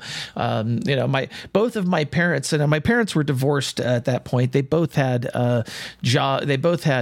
decent paying jobs. My mom actually worked at a factory for Intel, if you can believe that, back in the day, and then my dad was a firefighter, and so I was going to private school and everything, and then all of a sudden they both lost their jobs, and I ended up living with my dad. And my dad, that year we were living. We were living in the Santa Cruz Mountains, and unfortunately he ran into some bad times. He'd lost his job. He actually ran his car into a telephone pole, and I didn't even have a vehicle for a while. I had to, I had many nights where I was either eating dinner at the neighbors or sometimes not, and we didn't even have power because my dad didn't have enough. There was just, money was really bad, and I don't know exactly what my mother was doing during this time, but I think she had eventually I think at some point she'd eventually moved to Hawaii, but my life was, and then I had spent a couple of years living with my dad's mom, and and there was, and I was told later, and I remember this as a kid being told, God, since you started living with her, like your situation is, that you're not the happy boy that you used to be. And so we started, so you can see it in the photos, right? I mean, you looked at some of those photos, right, that you saw of me as a kid, and you could kind of see. I did. And the stories that you've told me about your grandmother, it's very similar to the stories that I've shared with you about my own. I don't know what the hell it is about the mothers of our fathers that were just fucked up bitches and really affected us negatively in our lives. It's just fucking ironic. And I've got to now. I know what I've got to do now. I've got to find the tarot draw that went with this, right? Because we were actually trying. That's right. You did a tarot draw. I did a tarot draw because I was and as usual with this stuff, it sometimes doesn't. It sometimes doesn't show up until later almost. That I'm actually trying to find it because it was a little while ago. That you look at this and you just go, wow, this is a lot of things. I must have not have taken it. I must not. I guess I didn't take a picture of it, so I'll have to look at it later. But this, but the draw was pretty much told me exactly what I was afraid of. Right? Is that my life was so. Is that the last draw you did? That's the last draw I did. Okay, so you can actually take a picture when we're in Studio 33, arguably, and then post it in the chat. Yes, and put it in the show notes. Or put it in the show notes. Yeah, the chapters. And do that. Yeah. So I probably will do that. But so as I recall, so things were going, things were, I was certainly just exhausted, right? The first card was the Ten of Swords, and it's just like, and I'm trying to find that even though I had a good position, I was trying to find a way out of where I was at, or I was, I guess it depends on how you look at it, but where the Ten of Swords, but I mean, the point is I had a very good position, and then all of a sudden a bunch of change happened in my life, and everything kind of went to shit. I mean, I went from, going, having a decent life and I was in a private school actually, and I had to go to public school, and I got bounced around. I'd spent nights, not knowing exactly which adult I was going to end up with at the end of the night. Things were very tight financially, and it was that period of that 4-year period was really rough. I ended up seeing a lot of things I didn't need to see, and was in a lot of situations I didn't need to be in. I was I had to learn how to ride the city bus as a young child. I had to, I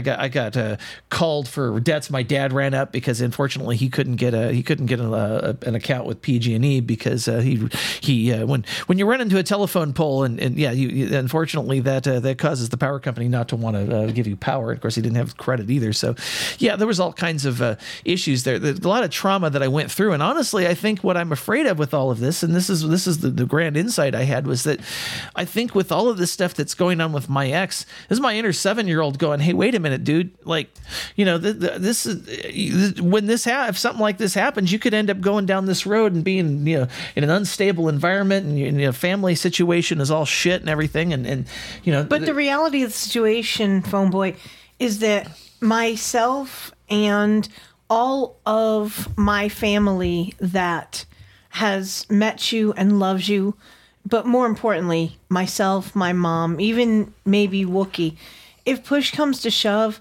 we've got your back. You are not going to go under because of this Attila the cunt. We will never let that happen. Yeah. We will defeat her evil. Yes. So the long and the short of it is that, so what I realized with all of that is I realized that that's what I was afraid of.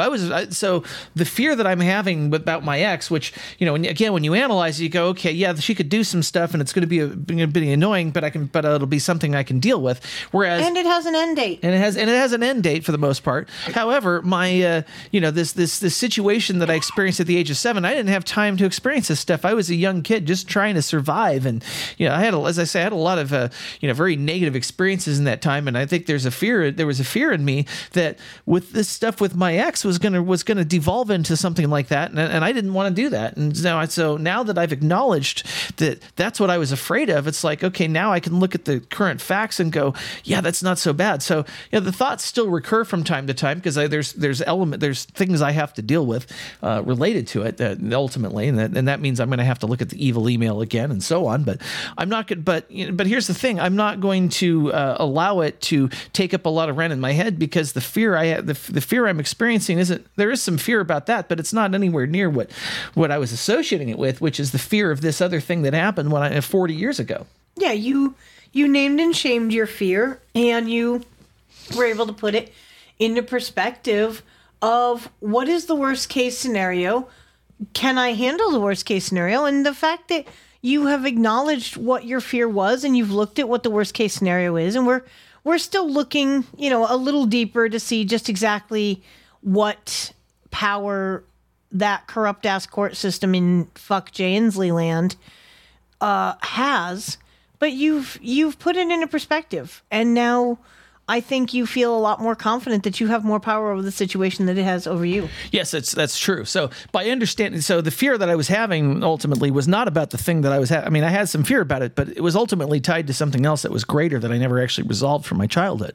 And there's been a confluence of events that kind of led me down this path. And so it's kind of funny. There was a time when I would look at this, when I would look at evaluating these things and just not do it, because who would I evaluate it with, and how would it make me feel any better or whatever. But this is again where the company you keep is essential. Yeah. If you have a partner who you can't trust to tell your most inner deepest secrets to, then you probably should not be with that partner. That's true. Now, I think we have a voicemail. I think I want more voicemails. Call 253-237-3321. Tell us, how do you like your steak? In fact, how do you like the move? Actually, I'm going to open up the phone lines here. I love this. Call live 253-237-3321. Tell us, how do you take your steak? Do you like it mooing and eating your salad like Phone Boy, or are you a little more refined, like a little pink in the middle, but nice warm outside?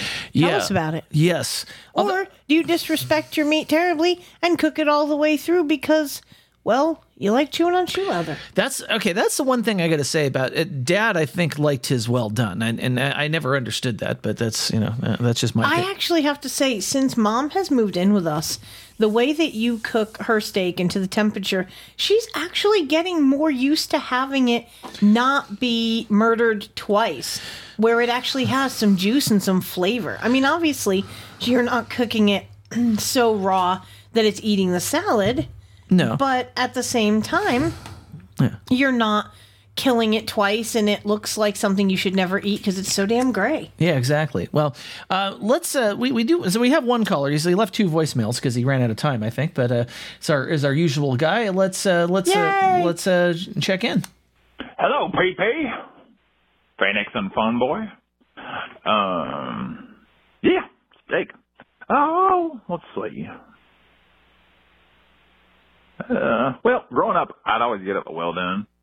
And I think it's just because usually my dad would just cook it, and it was usually like well done. Or I just sent a picture on you usually did it like well done or medium well, so that's what I was just used to. And I got to the point where I was just kind of still in some ways not a big steak person. Like I like it, but I'd rather just have a burger or something like that. Maybe it's just kind of like the overall meal wise, but probably just because I feel like we had steak a lot. But yeah, and then like now I'd say a few years ago, like I'd get medium well or something, or medium, and people like even the waitress or waiter would be like, "Are you sure?" Kind of deal. And I'm like, "Yeah." I'm like, "What's the deal?"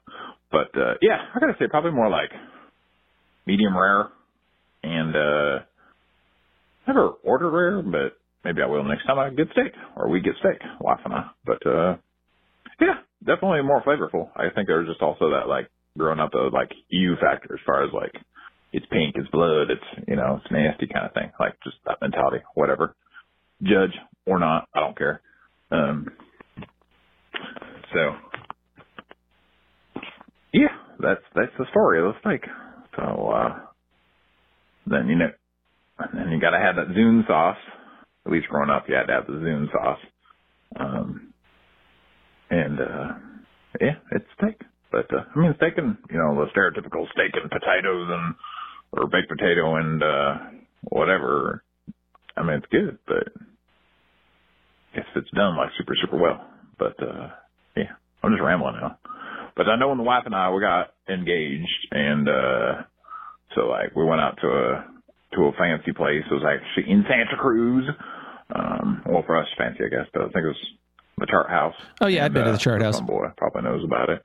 But yeah, we went there and we got steak and stuff like that, and we got I remember I paid like an extra $10 for the mocha rub or whatever. And got the wine variant and all the stuff that we don't normally do. Yeah. And like, yeah, a little bit of mocha flavor to it, but not worth the $10. But yeah, hey, you only get engaged once, hopefully. But either way, you get engaged. Got to do it. Yeah. So, all right. That's all the rambles. That's all the steak. I'm done. All right. I love you guys. Oh man. Yes. Well, part two. We have to do part 2 here. With all the rambling and having nothing to say, I'm feeling over the 3-minute mark. Man, I am not short and concise. That's what she said. Yeah. All right. Well, I appreciate you guys. Love you guys. Stay dangerous. And if it's a Saturday or a Sunday or Monday or Tuesday or Wednesday or Thursday or a Friday, or you're in some alternate universe listening to this and they don't have any of those days, go ahead and give the hearty and jolly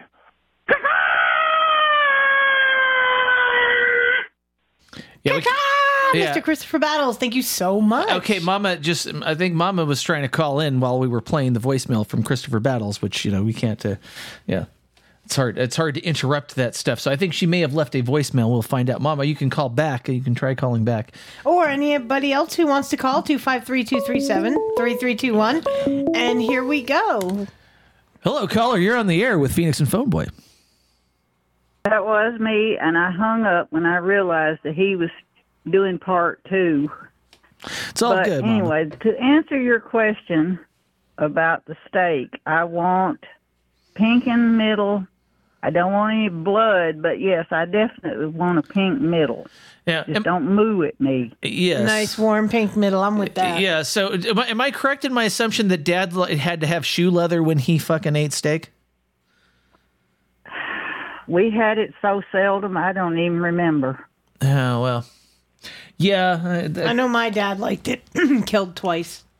That's where my mom gets it from, and now she's actually eating quality steak cooked by a qualified professional in Phone Boy. So she's getting used to eating it kind of like you like it. The pink in the middle, but not all bloody. Yeah.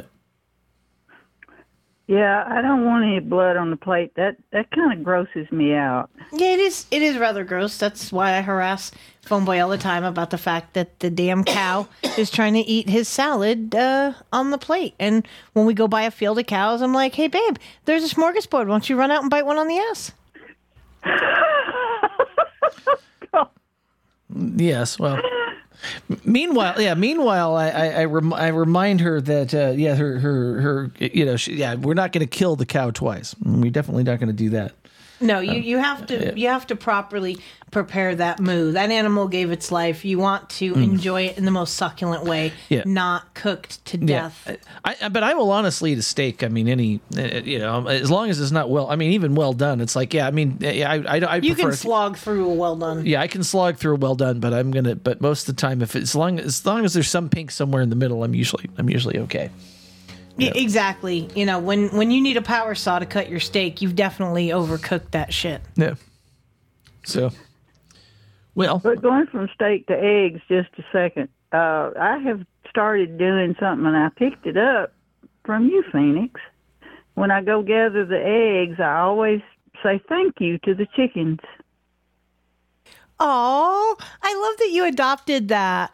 And yeah, I think it's really important that if you have chickens or an animal that's providing you, whether it be, milk from a cow or eggs from a chicken, that animal does not have to do that. It's natural for it to, but you're kind of taking something from that animal. It's much like if you were to take something from another human being. You're not just going, even if that human being is willingly giving it to you, you're not just going to be a demanding a-hole and be like, well, you have no power because I'm a human and you're an animal, so man, I'm going to take this shit.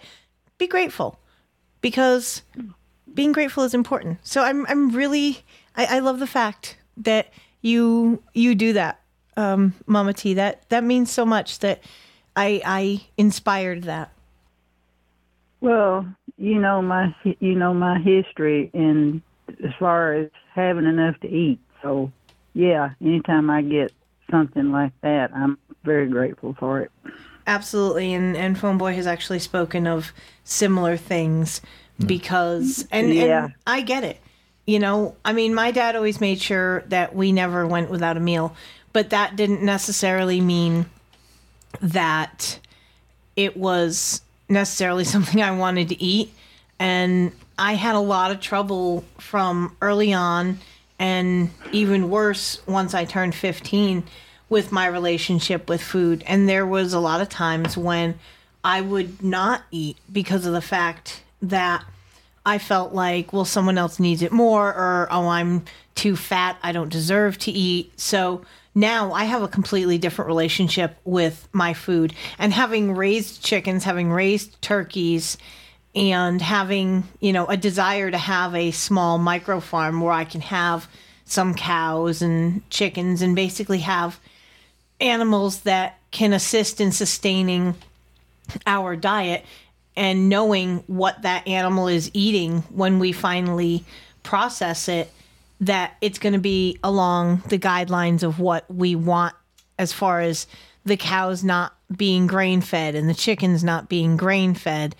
It makes the meat more flavorful. It helps the consistency. So yeah, to be grateful for the food that you're given, whether it's grateful that the universe saw fit for you to have enough money to buy the food, or whether the animal saw fit to give you that food and in kind. I mean, it sounds weird, but I think Weirdo has even picked up on the fact that,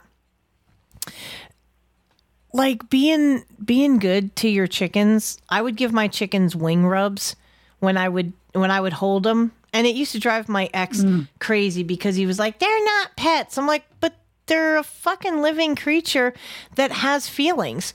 So, you know, I would, you know, hold one of the chickens and pet it, talk to it. You know, I'd give it a little massage under its wings. They actually enjoyed the interaction we had because I would talk to them and I would just not treat them like they were just some farm animal. I truly had a connection with them. I actually like them better than I liked my ex, but then again, we all know why that is. Yeah. Well, I didn't mean to take up so much time away from everybody else that wants to call in. You have every right to do so. Hole. You're just as important as every other pedalhead out there, Mama T. You take as much time as you like. We love you, Mama. We do. Well, I love y'all too, and I'll talk to y'all later about some other stuff. All right, Mama. Enjoy the show. Thanks for calling in.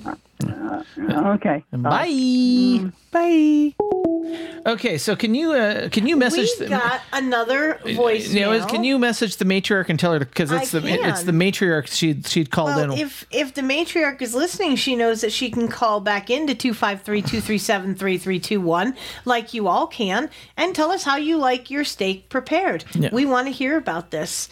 Yeah, yes, exactly. So the reason, but we can, if she doesn't decide to call back in, we can play her voicemail that she left. But I wanted to give her a chance to actually call back in live because that adds a little bit more panache to the show. So exactly. Now, meanwhile, if you want to call back in. Yeah, exactly. So we're gonna. Meanwhile, I'll read the boostergram that came in from Weirdo for 1,000 sats, saying the only meat going in my mouth better be pink in the middle, if not bloody. Well, I mean, I can't fault on that, and thank you, Weirdo, for that boost. We really appreciate that. And hey, if anyone else wants to throw a boost, if you don't want to call in and you want to weigh in, you know, you can throw a boost at us and tell us how you like your steak. Yeah. And I'm good with that. You know, the pink in the middle and not all bloody. Truly, if it's too pink, if it's getting encroaching upon red, that's not okay for me. That's a hard pass. Yeah. Yeah. And it probably is psychological, but I also agree with the not liking the blood all over the plate. It's visually a turnoff for me personally. Yeah. So there's no space for black meat in Weirdo's mouth. You know, hey, whatever colored meat you like. Oh, that's the after party. Yeah, exactly. So, all right. So is the matriarch going to call back in here? I have no. She says she will, but I don't know why she's waiting. Here she is. Okay. Hello, caller. You're on the air with Phoenix and Phone Boy. Oh, cool. Yes, you're live, Mom. Turn down your radio. Caller, turn down your radio. All right. I'll try. Yeah. I'll try. All right. Turn down the television. The remote control volume is on the side. Actually, it's probably the speaker because it's going through John's speaker. Oh, that's right. Volume. Yeah. Yeah. There, yeah, you can hear it. So, all right, Mom. How do you like your steak? I like it a little bit in the middle, pretty much like Mama T does. Yeah. You know, a little bit of blood, not too much. And I love the way it's seasoned. Yeah. She likes the way Phone Boy seasons the meat, even though I'm the one seasoning the shit. I love it. Well, I make you her. are a fierce grill master. No, but I do season it too. You know, when I make steaks, when it's just her and I. It was seasoned. That's true. That is true. But yeah, you're a fantastic grill master, Phone Boy. Kudos to you. And I'm glad that you are enjoying your steak less dead at this point because it's better for you health-wise. Yeah. I mean, I still don't eat a lot, but... Well, but it's better, but you're doing better than you were doing. Better than you were. Yeah, I'm making progress. All right. All right. I think all right, Mom. Thanks for joining us. We'll see you after the show here. Thanks for weighing in on how you like your steak. And if anyone else wants to weigh in real quick, they can call 253-237-3321 and tell us how they prefer to mow the moo. Yeah. All right. Bye, Mom. Hey, Phoenix. Phone Boy? Yes. Phone Boy? Yes. Hope this ain't on the air. We got a package. It is a heavy package. Okay. Yes. I know. We'll just stuff we don't put on our phone. So message behind the channel. Yes, we got. Mom. Bye. There we go. Yes. Well, I'm aware. I love the matriarch. God bless this woman. I will eventually teach her how things work in the tech world on a very basic level. Yes. In any case, I'm aware that there's packages, and anyway, so I will deal with that as we're done here. So, all right, we're going to leave the phone lines open as we go through the. We're gonna leave the phone lines open here. If you guys want to call in during the show, 253-237-3321, you can. But absolutely. Meanwhile, we're gonna go to the higher consciousness segment. I'll take a drink, and I might even smoke a little reefer. You know, I like to smoke reefer. You know, it relaxes me and everything. A couple of doobies, you know, just to get you through the day and everything. But I do not freebase cocaine. That's right. We do not freebase cocaine. But this next story, it's a step in the right direction after all. It really is. So major drug test suppliers are going to stop testing for cannabis and prioritize fentanyl. So Psychmedics, a mass-based producer of drug testing kits, announced last week that they would be launching a new 5-panel drug screen, which will shift the spotlight from marijuana to the paramounting threat of fentanyl amid a nationally changing legislative landscape with regard to cannabis laws and continually skyrocketing rates of fentanyl overdoses. Yeah, because they're fucking... It's in everything. You have to be so careful. Anything that is in a pill form, a powder form, and even weed can be laced with fentanyl. This shit is so fucking deadly, and yet you can get prescriptions for it. Way to go, FDA, ya fucking douchebags. So Psychmedics, which by their own admission manufactured the first commercially viable hair test for the presence of drugs in 1986, said Friday that the way drug tests are currently performed are outdated and don't address the needs of employers or employees. Current drug tests are also not great at detecting fentanyl compared to traditional opioids, according to Psychmedics. They, by their own admission... Oh, I'm sorry, that's a cut and paste error on your part. So the announcement came after a study which Psychmedics said encompassed data from over 1 million drug screenings. Unlike traditional urine testing, which can detect the presence of cannabis anywhere from a few days to around a month, hair testing has traditionally been a source of gripes from cannabis users, whose hair follicles can sometimes test positive for cannabis even several months after use. Now, these new tests aim to change the standard by providing a more accurate reading than urine testing without the associated stigma of unfairly targeting cannabis users. The FDA has already approved the updated form of testing, according to the press release. See, I'm a little familiar with these hair follicle tests, and the problem that I have is they don't just pluck out 1 or 2 hairs. They take fucking scissors and cut a snippet of your hair. I find that very invasive. Not to mention, if you think you're going to outsmart this test by shaving your head, they'll take it from your fucking underarms. They'll take it from your pubes. They don't give a shit. And if you fully shave the whole kit and caboodle, your leg hair, your nut hair, whatever, yeah, they'll fail you. They'll make you come back. And you just don't want to get involved with that. And I agree. I think this is a step in the right direction, because we were talking to Bemlet last night during Rideshare Radio on the late after edition, and he was talking about how his significant other had just been sent for drug testing. And one of the things that, because she was smart and asked, what are you testing for? And they listed THC as one of the things that they were testing for, which we all agreed was fucking arbitrary because, hello, you live in a state where the shit is legal. So it was like, you've got to be fucking kidding me. So I'm glad that they're finally starting to get a clue, but they really do need to just all out outlaw fentanyl. I'm sorry. It has no good fucking purpose in society. Outside of a medical setting, if you're not being administered this in the hospital, you should not be able to get a prescription for it. Absolutely, positively fucking not. Not the least until you give federal legalization to cannabis for medical purposes.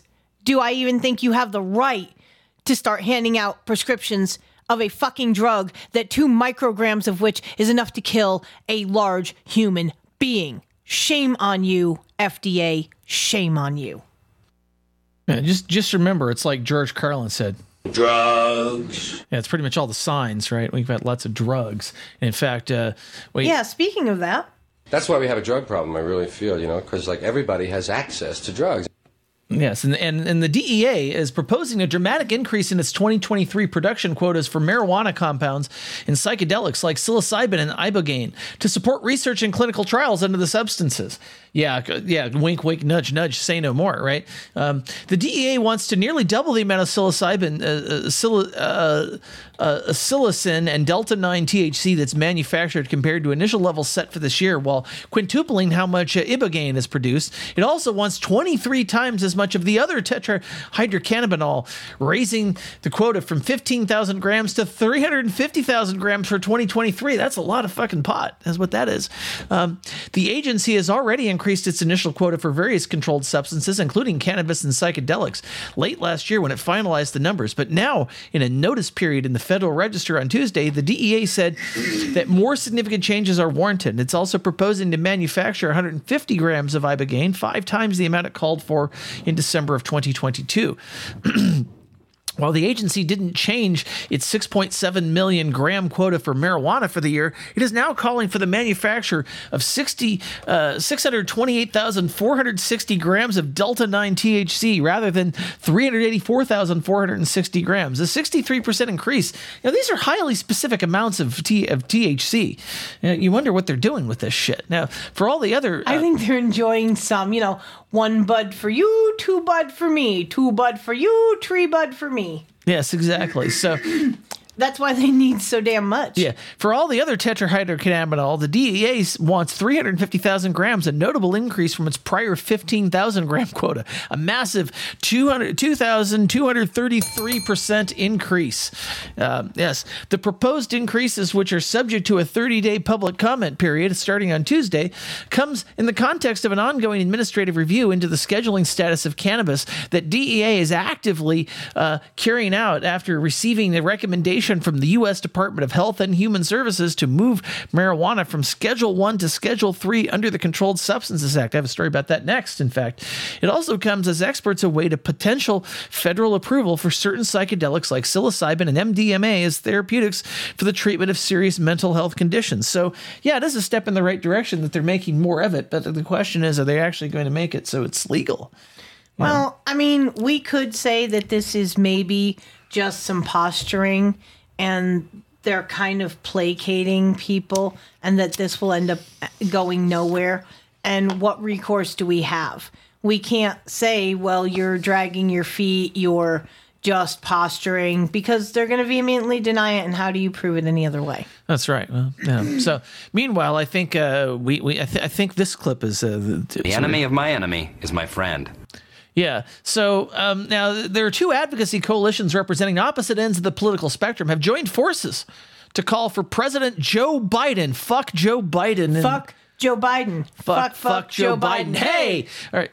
So, to remove marijuana from the Federal Controlled Substances Act, saying it's the only path that would fulfill the president's campaign promises to decriminalize cannabis. Now, the two groups are the left-leaning Marijuana Justice Coalition and the more conservative Cannabis Freedom Alliance. Now, the former includes members such as American Civil Liberties Union, Human Rights Watch, Center for American Progress, Leadership Conference on Civil and Human Rights, and Drug Policy Alliance, while the latter is steered by organizations including the Libertarian-Minded Reason Foundation, Americas for Prosperity, and R Street Institute. Now, in a joint letter sent to President Biden on Thursday, the two coalitions noted that together they represent a diverse range of Did nonprofit. you just say Biden? Yes, I did. You really did. I really just did say Biden. And if you've been listening to No Agenda for a while, you recognize that. Oh, I understand the reference. I just haven't heard it in a minute. It took me by surprise. Yes, there you go. So, Biden, yes. So... Is that what Jill screams? Oh, Biden. I guess, yes.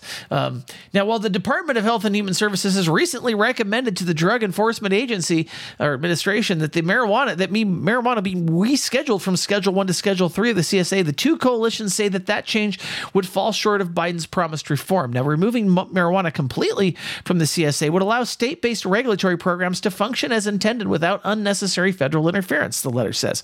Although the groups also call on Biden to encourage Congress to craft a well-thought-out plan for reasonable federal regulation and for implementing interstate commerce as part of federal descheduling legislation. Yeah, I mean, these people actually think that a politician is going to keep his campaign promise. Surely you can't be serious.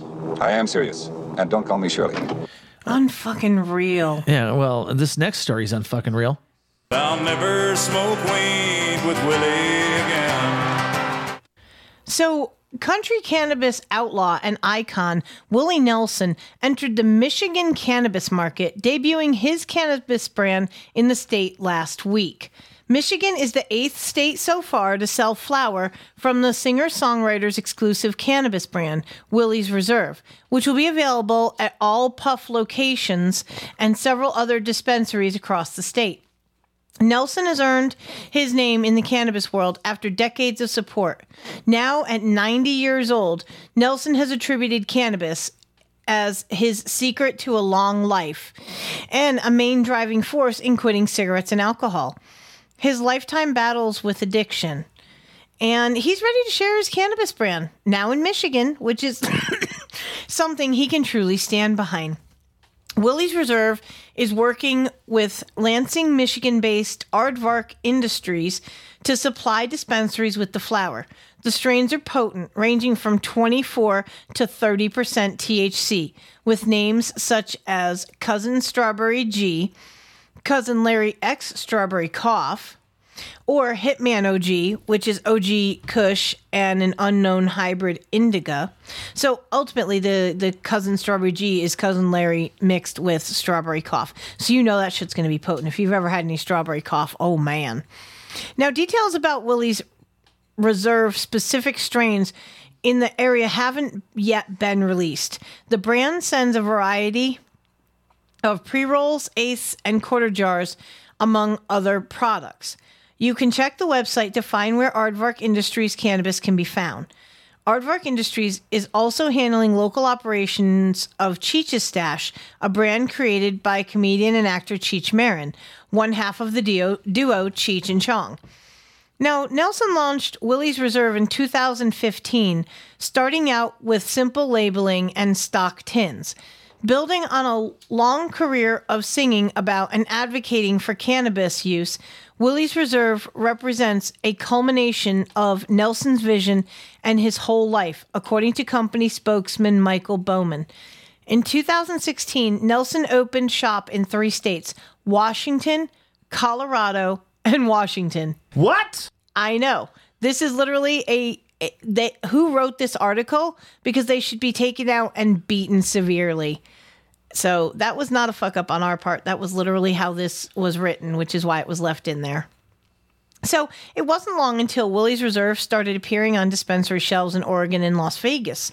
In October 2017, Nelson announced his cannabis line was headed for California after the passage of Prop 64, opening the doors for the largest state cannabis market in the U.S. at the time. Which is pretty impressive. Yeah, well, so I hope that Tennessee eventually gets their shit together and realizes... You know, it's funny. I was having a conversation with one of my riders, and it might have even been the guy from Hawaii, about the fact that our governor is so fucking busy worrying about men dressing up in women's clothing and reading to little kids that he's turning a blind eye, in my personal opinion, as a taxpayer in this state, to shit that really needs to be addressed, like legalization of weed, restriction and ultimately destruction of fentanyl, and trying to contain, because it's been out of control for so long, the meth epidemic that we have here in our state. So the fact that this guy thinks the biggest fucking problem we have is men dressing up as women reading to little kids, this motherfucker needs a lesson. And I really encourage anyone to write to Governor Lee in the state of Tennessee. They're bitching about not having money for the infrastructure. Hello? Have you looked the fuck around, Scooby-Doo? Okay? All these states who have legalized it, who've come into this century, okay, their coffers are overflowing with revenue for doing the right thing, for plucking their antiquated white man ass out of their head out of their ass and realizing that fucking marijuana is not the enemy here. We have a lot bigger dangers out there than the good herb, I assure you. But keep turning a blind eye to that, dude. Way to go. Remember, the elections are coming up, Sparky. You might want to consider that. Look around, America. Yeah, definitely needs to look around. So meanwhile, it's time to go to the back of the napkin, which... iPhone, schmyphone. The way I see it, the only good phone's a landline, and the phone should be made out of Bakelite. All right, meanwhile, what's for dinner tonight, honey? I guess you have to play the clip first, though, right? It looks like it's alive.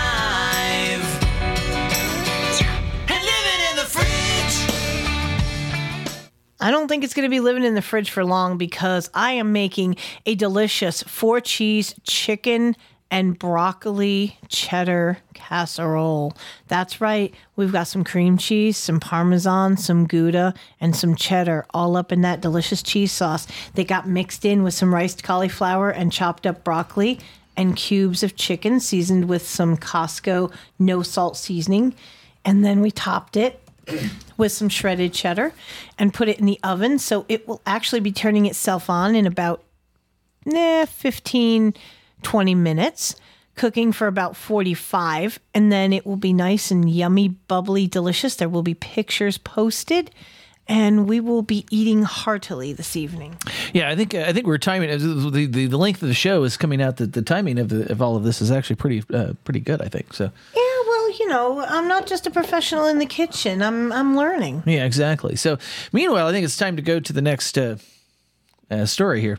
You have violated robots' rules of order and will be asked to leave the future immediately. Oh God. Okay. So I have to explain this clip. So I decided I wanted to pull a clip from I think we're all bozos on this bus from Fire Sign Theater for I think one of my favorites. One of the it's a great story, and so I sat there and I went clip after clip after clip, and we were trying to, and this turned out to be the best clip. I think the clip I was thinking for this.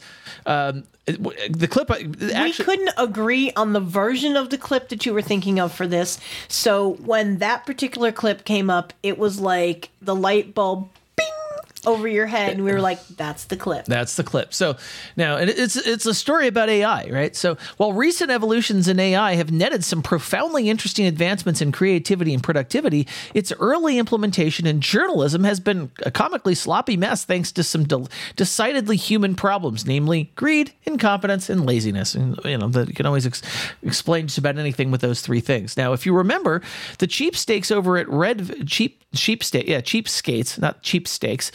Don't eat cheapsteaks, folks. This is at Red Ventures implemented AI over at CNET without telling anybody. Now, the result is that articles rife with accuracy problems and plagiarism. Of the 77 articles published, more than half had significant errors. It ultimately cost them more to have human editors come in and fix the mistakes than the money they'd actually saved. After backlash, Red Ventures paused the effort. Now, Gannett, the giant media company that owns USA Today and very likely whatever's left of your local newspaper, although I don't think they own our local newspaper. I don't think they are USA. I doubt it. No. They were also forced to pause its use of AI earlier this year because the resulting product was laughably bad and full of obvious errors. Now, even when used for this kind of basic writing, LLMs are supposed to excel at the basic box score journalism. Now, don't forget we covered a story on the sports writing done by AI that was so atrocious. No, that's right. Now, fast forward to this week, Gannett is once again under fire for allegedly making up writer bylines as cover for a different low-quality AI experiment. This time, the problems bubbled up at ReviewBed, a USA Today-owned product review website where staffers noticed that badly written product reviews of product staffers had never seen were popping up under the bylines of people who didn't exist.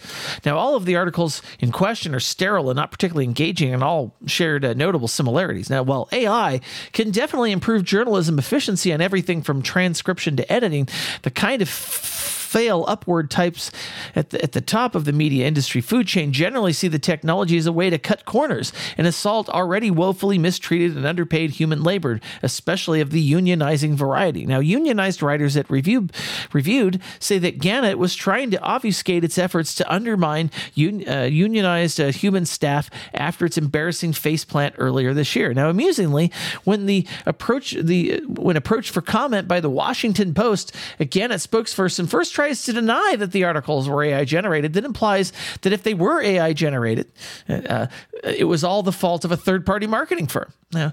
So the marketing firm... Pass the buck. Way to go. Yeah, the marketing firm in question redirected questions back to Gannett.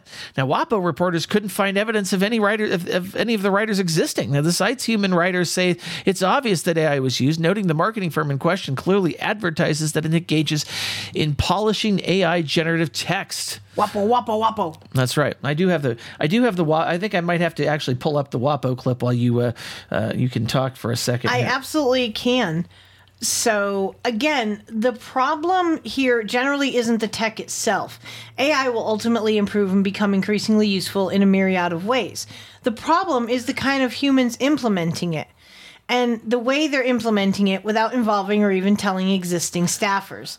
The affluent hedge fund brunch lord types that dominate key positions across U.S. media leadership clearly see AI not as a path toward better product or more efficient workforce, but as a shortcut to building an automated ad engagement machine that effectively shits money.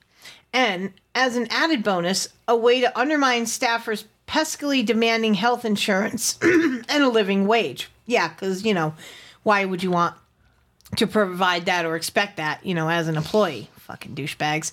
So large U.S. media companies are filled to the brim with managers who are terrible at their jobs to begin with, making their failure on AI unsurprising. When it comes to the folks shaping the contours of modern journalism, ethics, product quality, accurately informing the public, staff happiness, or genuine human interest, very often they never even enter the frame. Waffle, waffle, waffle, waffle, waffle, waffle, waffle, waffle, waffle, waffle, waffle, waffle, waffle. There you Very fitting. Yes. As is this absolutely fitting next clip. I think I'm a clone now. There's always two of me just a hanging around. Yes. So Scarlett Johansson hits an AI app with legal action for cloning her voice in an ad. Now, Scarlett Johansson is taking legal action against an AI app developer for using her name and likeness in an online ad, according to a report from Variety.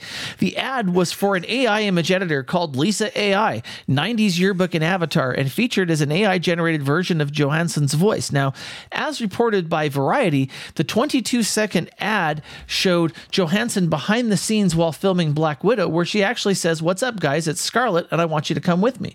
But then the ad transitions away from Johansson, while an AI-generated voice meant to sound like the actress states, "It's not limited to video avatars only. You can also create images with text and even your AI videos. I think you shouldn't miss it." Now, at the very bottom of the ad, Variety reports that Convert Software, the developer behind the app, included text that reads, "Images produced by Lisa AI. It has nothing to do with this person." Representatives for Johansson tell Variety that the actress was never a spokesperson for the app, and their attorney, Kevin Yorn, handled the situation in a legal capacity. "We do not take these things lightly. Per our usual course of action in these circumstances, we will deal with it with all legal remedies that we will have," Yorn said in a statement to Variety. Neither Yorn nor Convert Software responded to The Verge's request for comment about the nature of the legal action. Now, as AI becomes even more accessible, we're bound to see cases similar to this in the future. Musicians are already contending with voice cloning that can make it seem like Drake is dropping a new single, or Johnny Cash is covering Taylor Swift, while deepfake technology is making it possible for Tom Hanks' AI-generated likeness to appear in an ad for a dental plan without his consent. Yes. So, yeah, There's Hollywood... a reason why the SAG and the talent, if you can call them that, out in Hollyweird, is having big issues. I think we're going to start seeing a lot more of these lawsuits coming to pass because studios are realizing that they can try to find that loophole to use the AI generation images and voices of the, talent without having to pay them all the money. Why would you want to have to pay someone for their talent and voice when you can just AI generate it? I think we're going to see a lot more print happening about this particular incidence. Oh, no question. And I'm surprised we don't see more print about this next story. Shout out his name.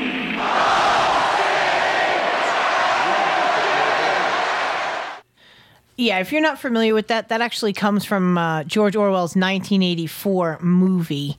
And it is to talk about and basically reference the telescreen on the wall.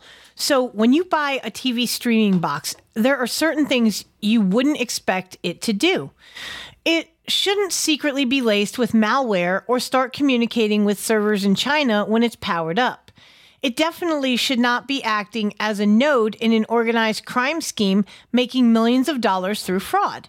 However, that's been the reality for thousands of unknowing people who own cheap Android TV devices. Chinesium. In January, security researcher Daniel Milisic discovered that a cheap Android TV streaming box called the T95 was infected with malware right out of the box, with multiple other researchers confirming the findings. But it was just the tip of the iceberg. Today, cybersecurity firm Human Security is revealing new details about the scope of the infected devices and the hidden interconnected web of fraud schemes linked to the streaming boxes.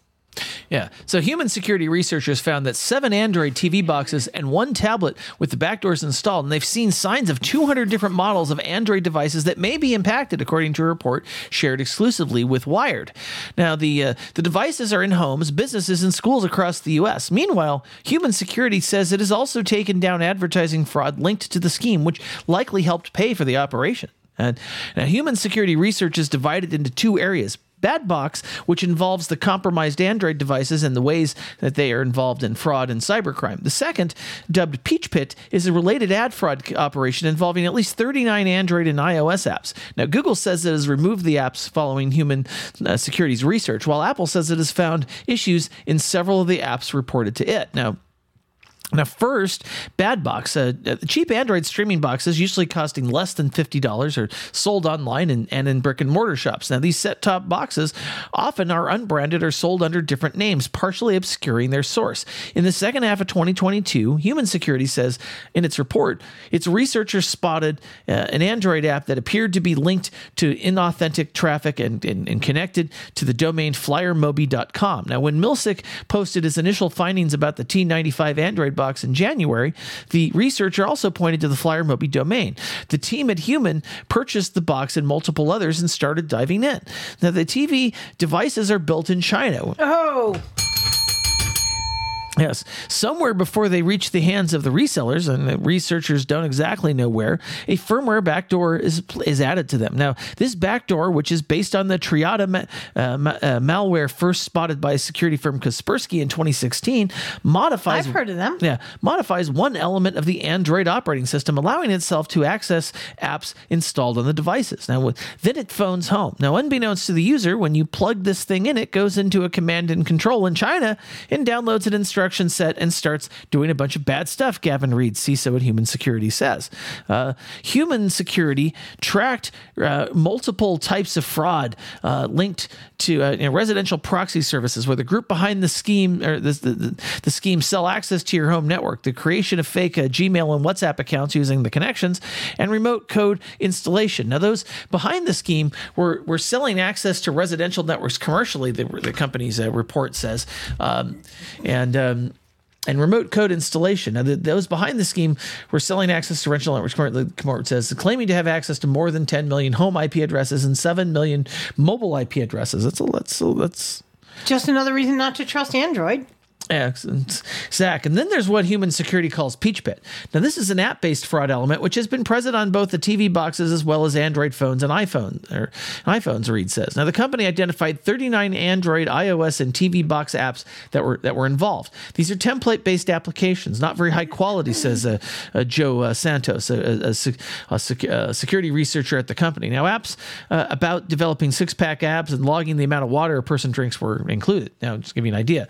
The apps performed a range of fraudulent behavior, including hitting advertisements, spoofed web traffic, and malvertising.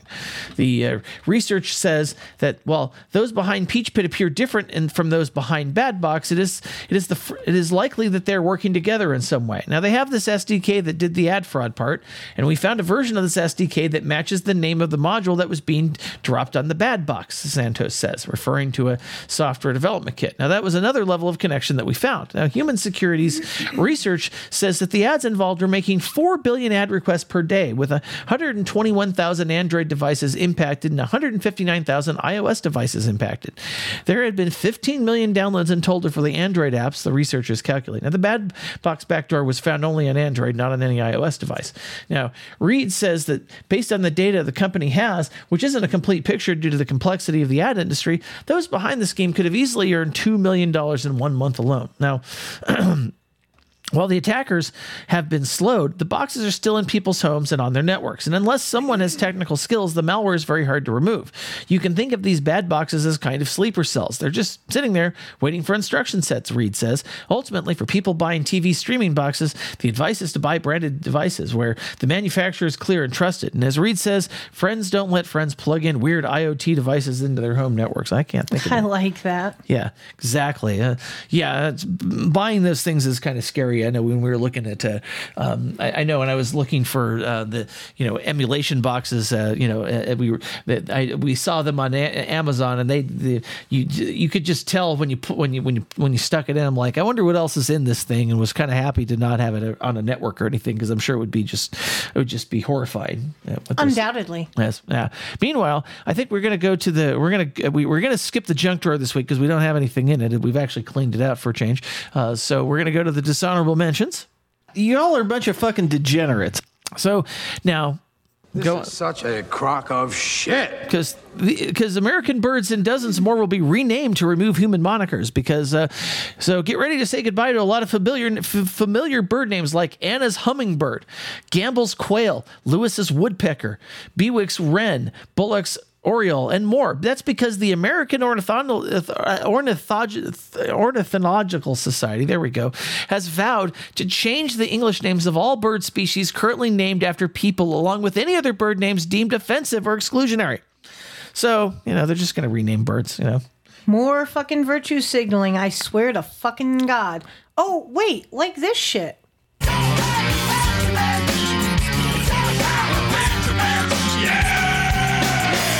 Now, Uber and Lyft have agreed to pay $328 million after cheating drivers out of hundreds of millions of dollars. That's right. The New York Attorney General, Letitia James' office said Uber will pay $290 million and Lyft will pay $38 million into two separate settlement funds, which will be entirely distributed to current and former drivers, the AG's office said. Now, I've heard nothing about this, and I fucking work for both those platforms. Now, the ride-hailing companies also agreed to provide sick leave and better pay to drivers going forward. The settlements resolve multi-year investigations into Uber and Lyft, which found that company policies withheld hard-earned pay from drivers and prevented them from receiving valuable benefits available under New York labor laws. The announcement said, calling it the largest back pay settlement in the New York Attorney General Office's history. The Attorney General's office estimates that over 100,000 drivers, most of whom are immigrants, will be eligible for payments. Notices will be sent to people who are eligible for payments, and links to claim forms are available underneath the story in a link. Yes, well, of course, we'll provide a link to all of our stories. You know what the sad part is, though? When you break down... Now, let's just do some quick math. So you've got 290 and 38, which comes out to 328 million. You divide that over 100,000 drivers. What do you figure each one of those really getting? Well, they're not really getting it. I mean, I'll do some quick math here based on what Weirdo said. So give me a second while I do that. But you can talk while I... Well, yeah, and he says 40% of the settlement fund goes to the attorney's office. Yeah, you're right. That's why I'm saying. That's why I wanted Phone Boy to break down the numbers on this for you pedalheads, because at the end of the day, yeah, they're going to flash these big numbers like, ooh, 290 mil and 38 mil. And, it's only being spread out over 100,000 drivers, which would be, a whole lot more if the fucking attorneys weren't taking almost half of it. So if you just divide 328 million divided by 100,000, you get 3,280, which would, and that's before the attorneys take their cut. So you can assume that the drivers might get, they might get $1,000 or something, maybe a piece. At best. Maybe, and I doubt that they'd even get that. So yeah, I mean, the reality, it's class action lawsuits, the only people who win are the lawyers. And that's almost always what happens with it. Exactly. It's absolutely smoke and mirrors. Yes. So, but I think we've kind of reached this. So fucking over this. Now we've reached the end of another show here. And I think it's... That's right. Yeah, so I think we end these things something like this, I think, don't we? Something like this? Jordan fades back, swoosh, and that's the game! Fuck you, fuck you, fuck you. You're cool. And fuck you, I'm out.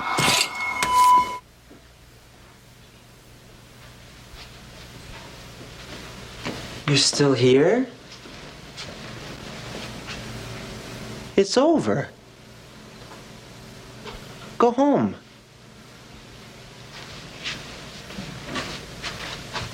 Go.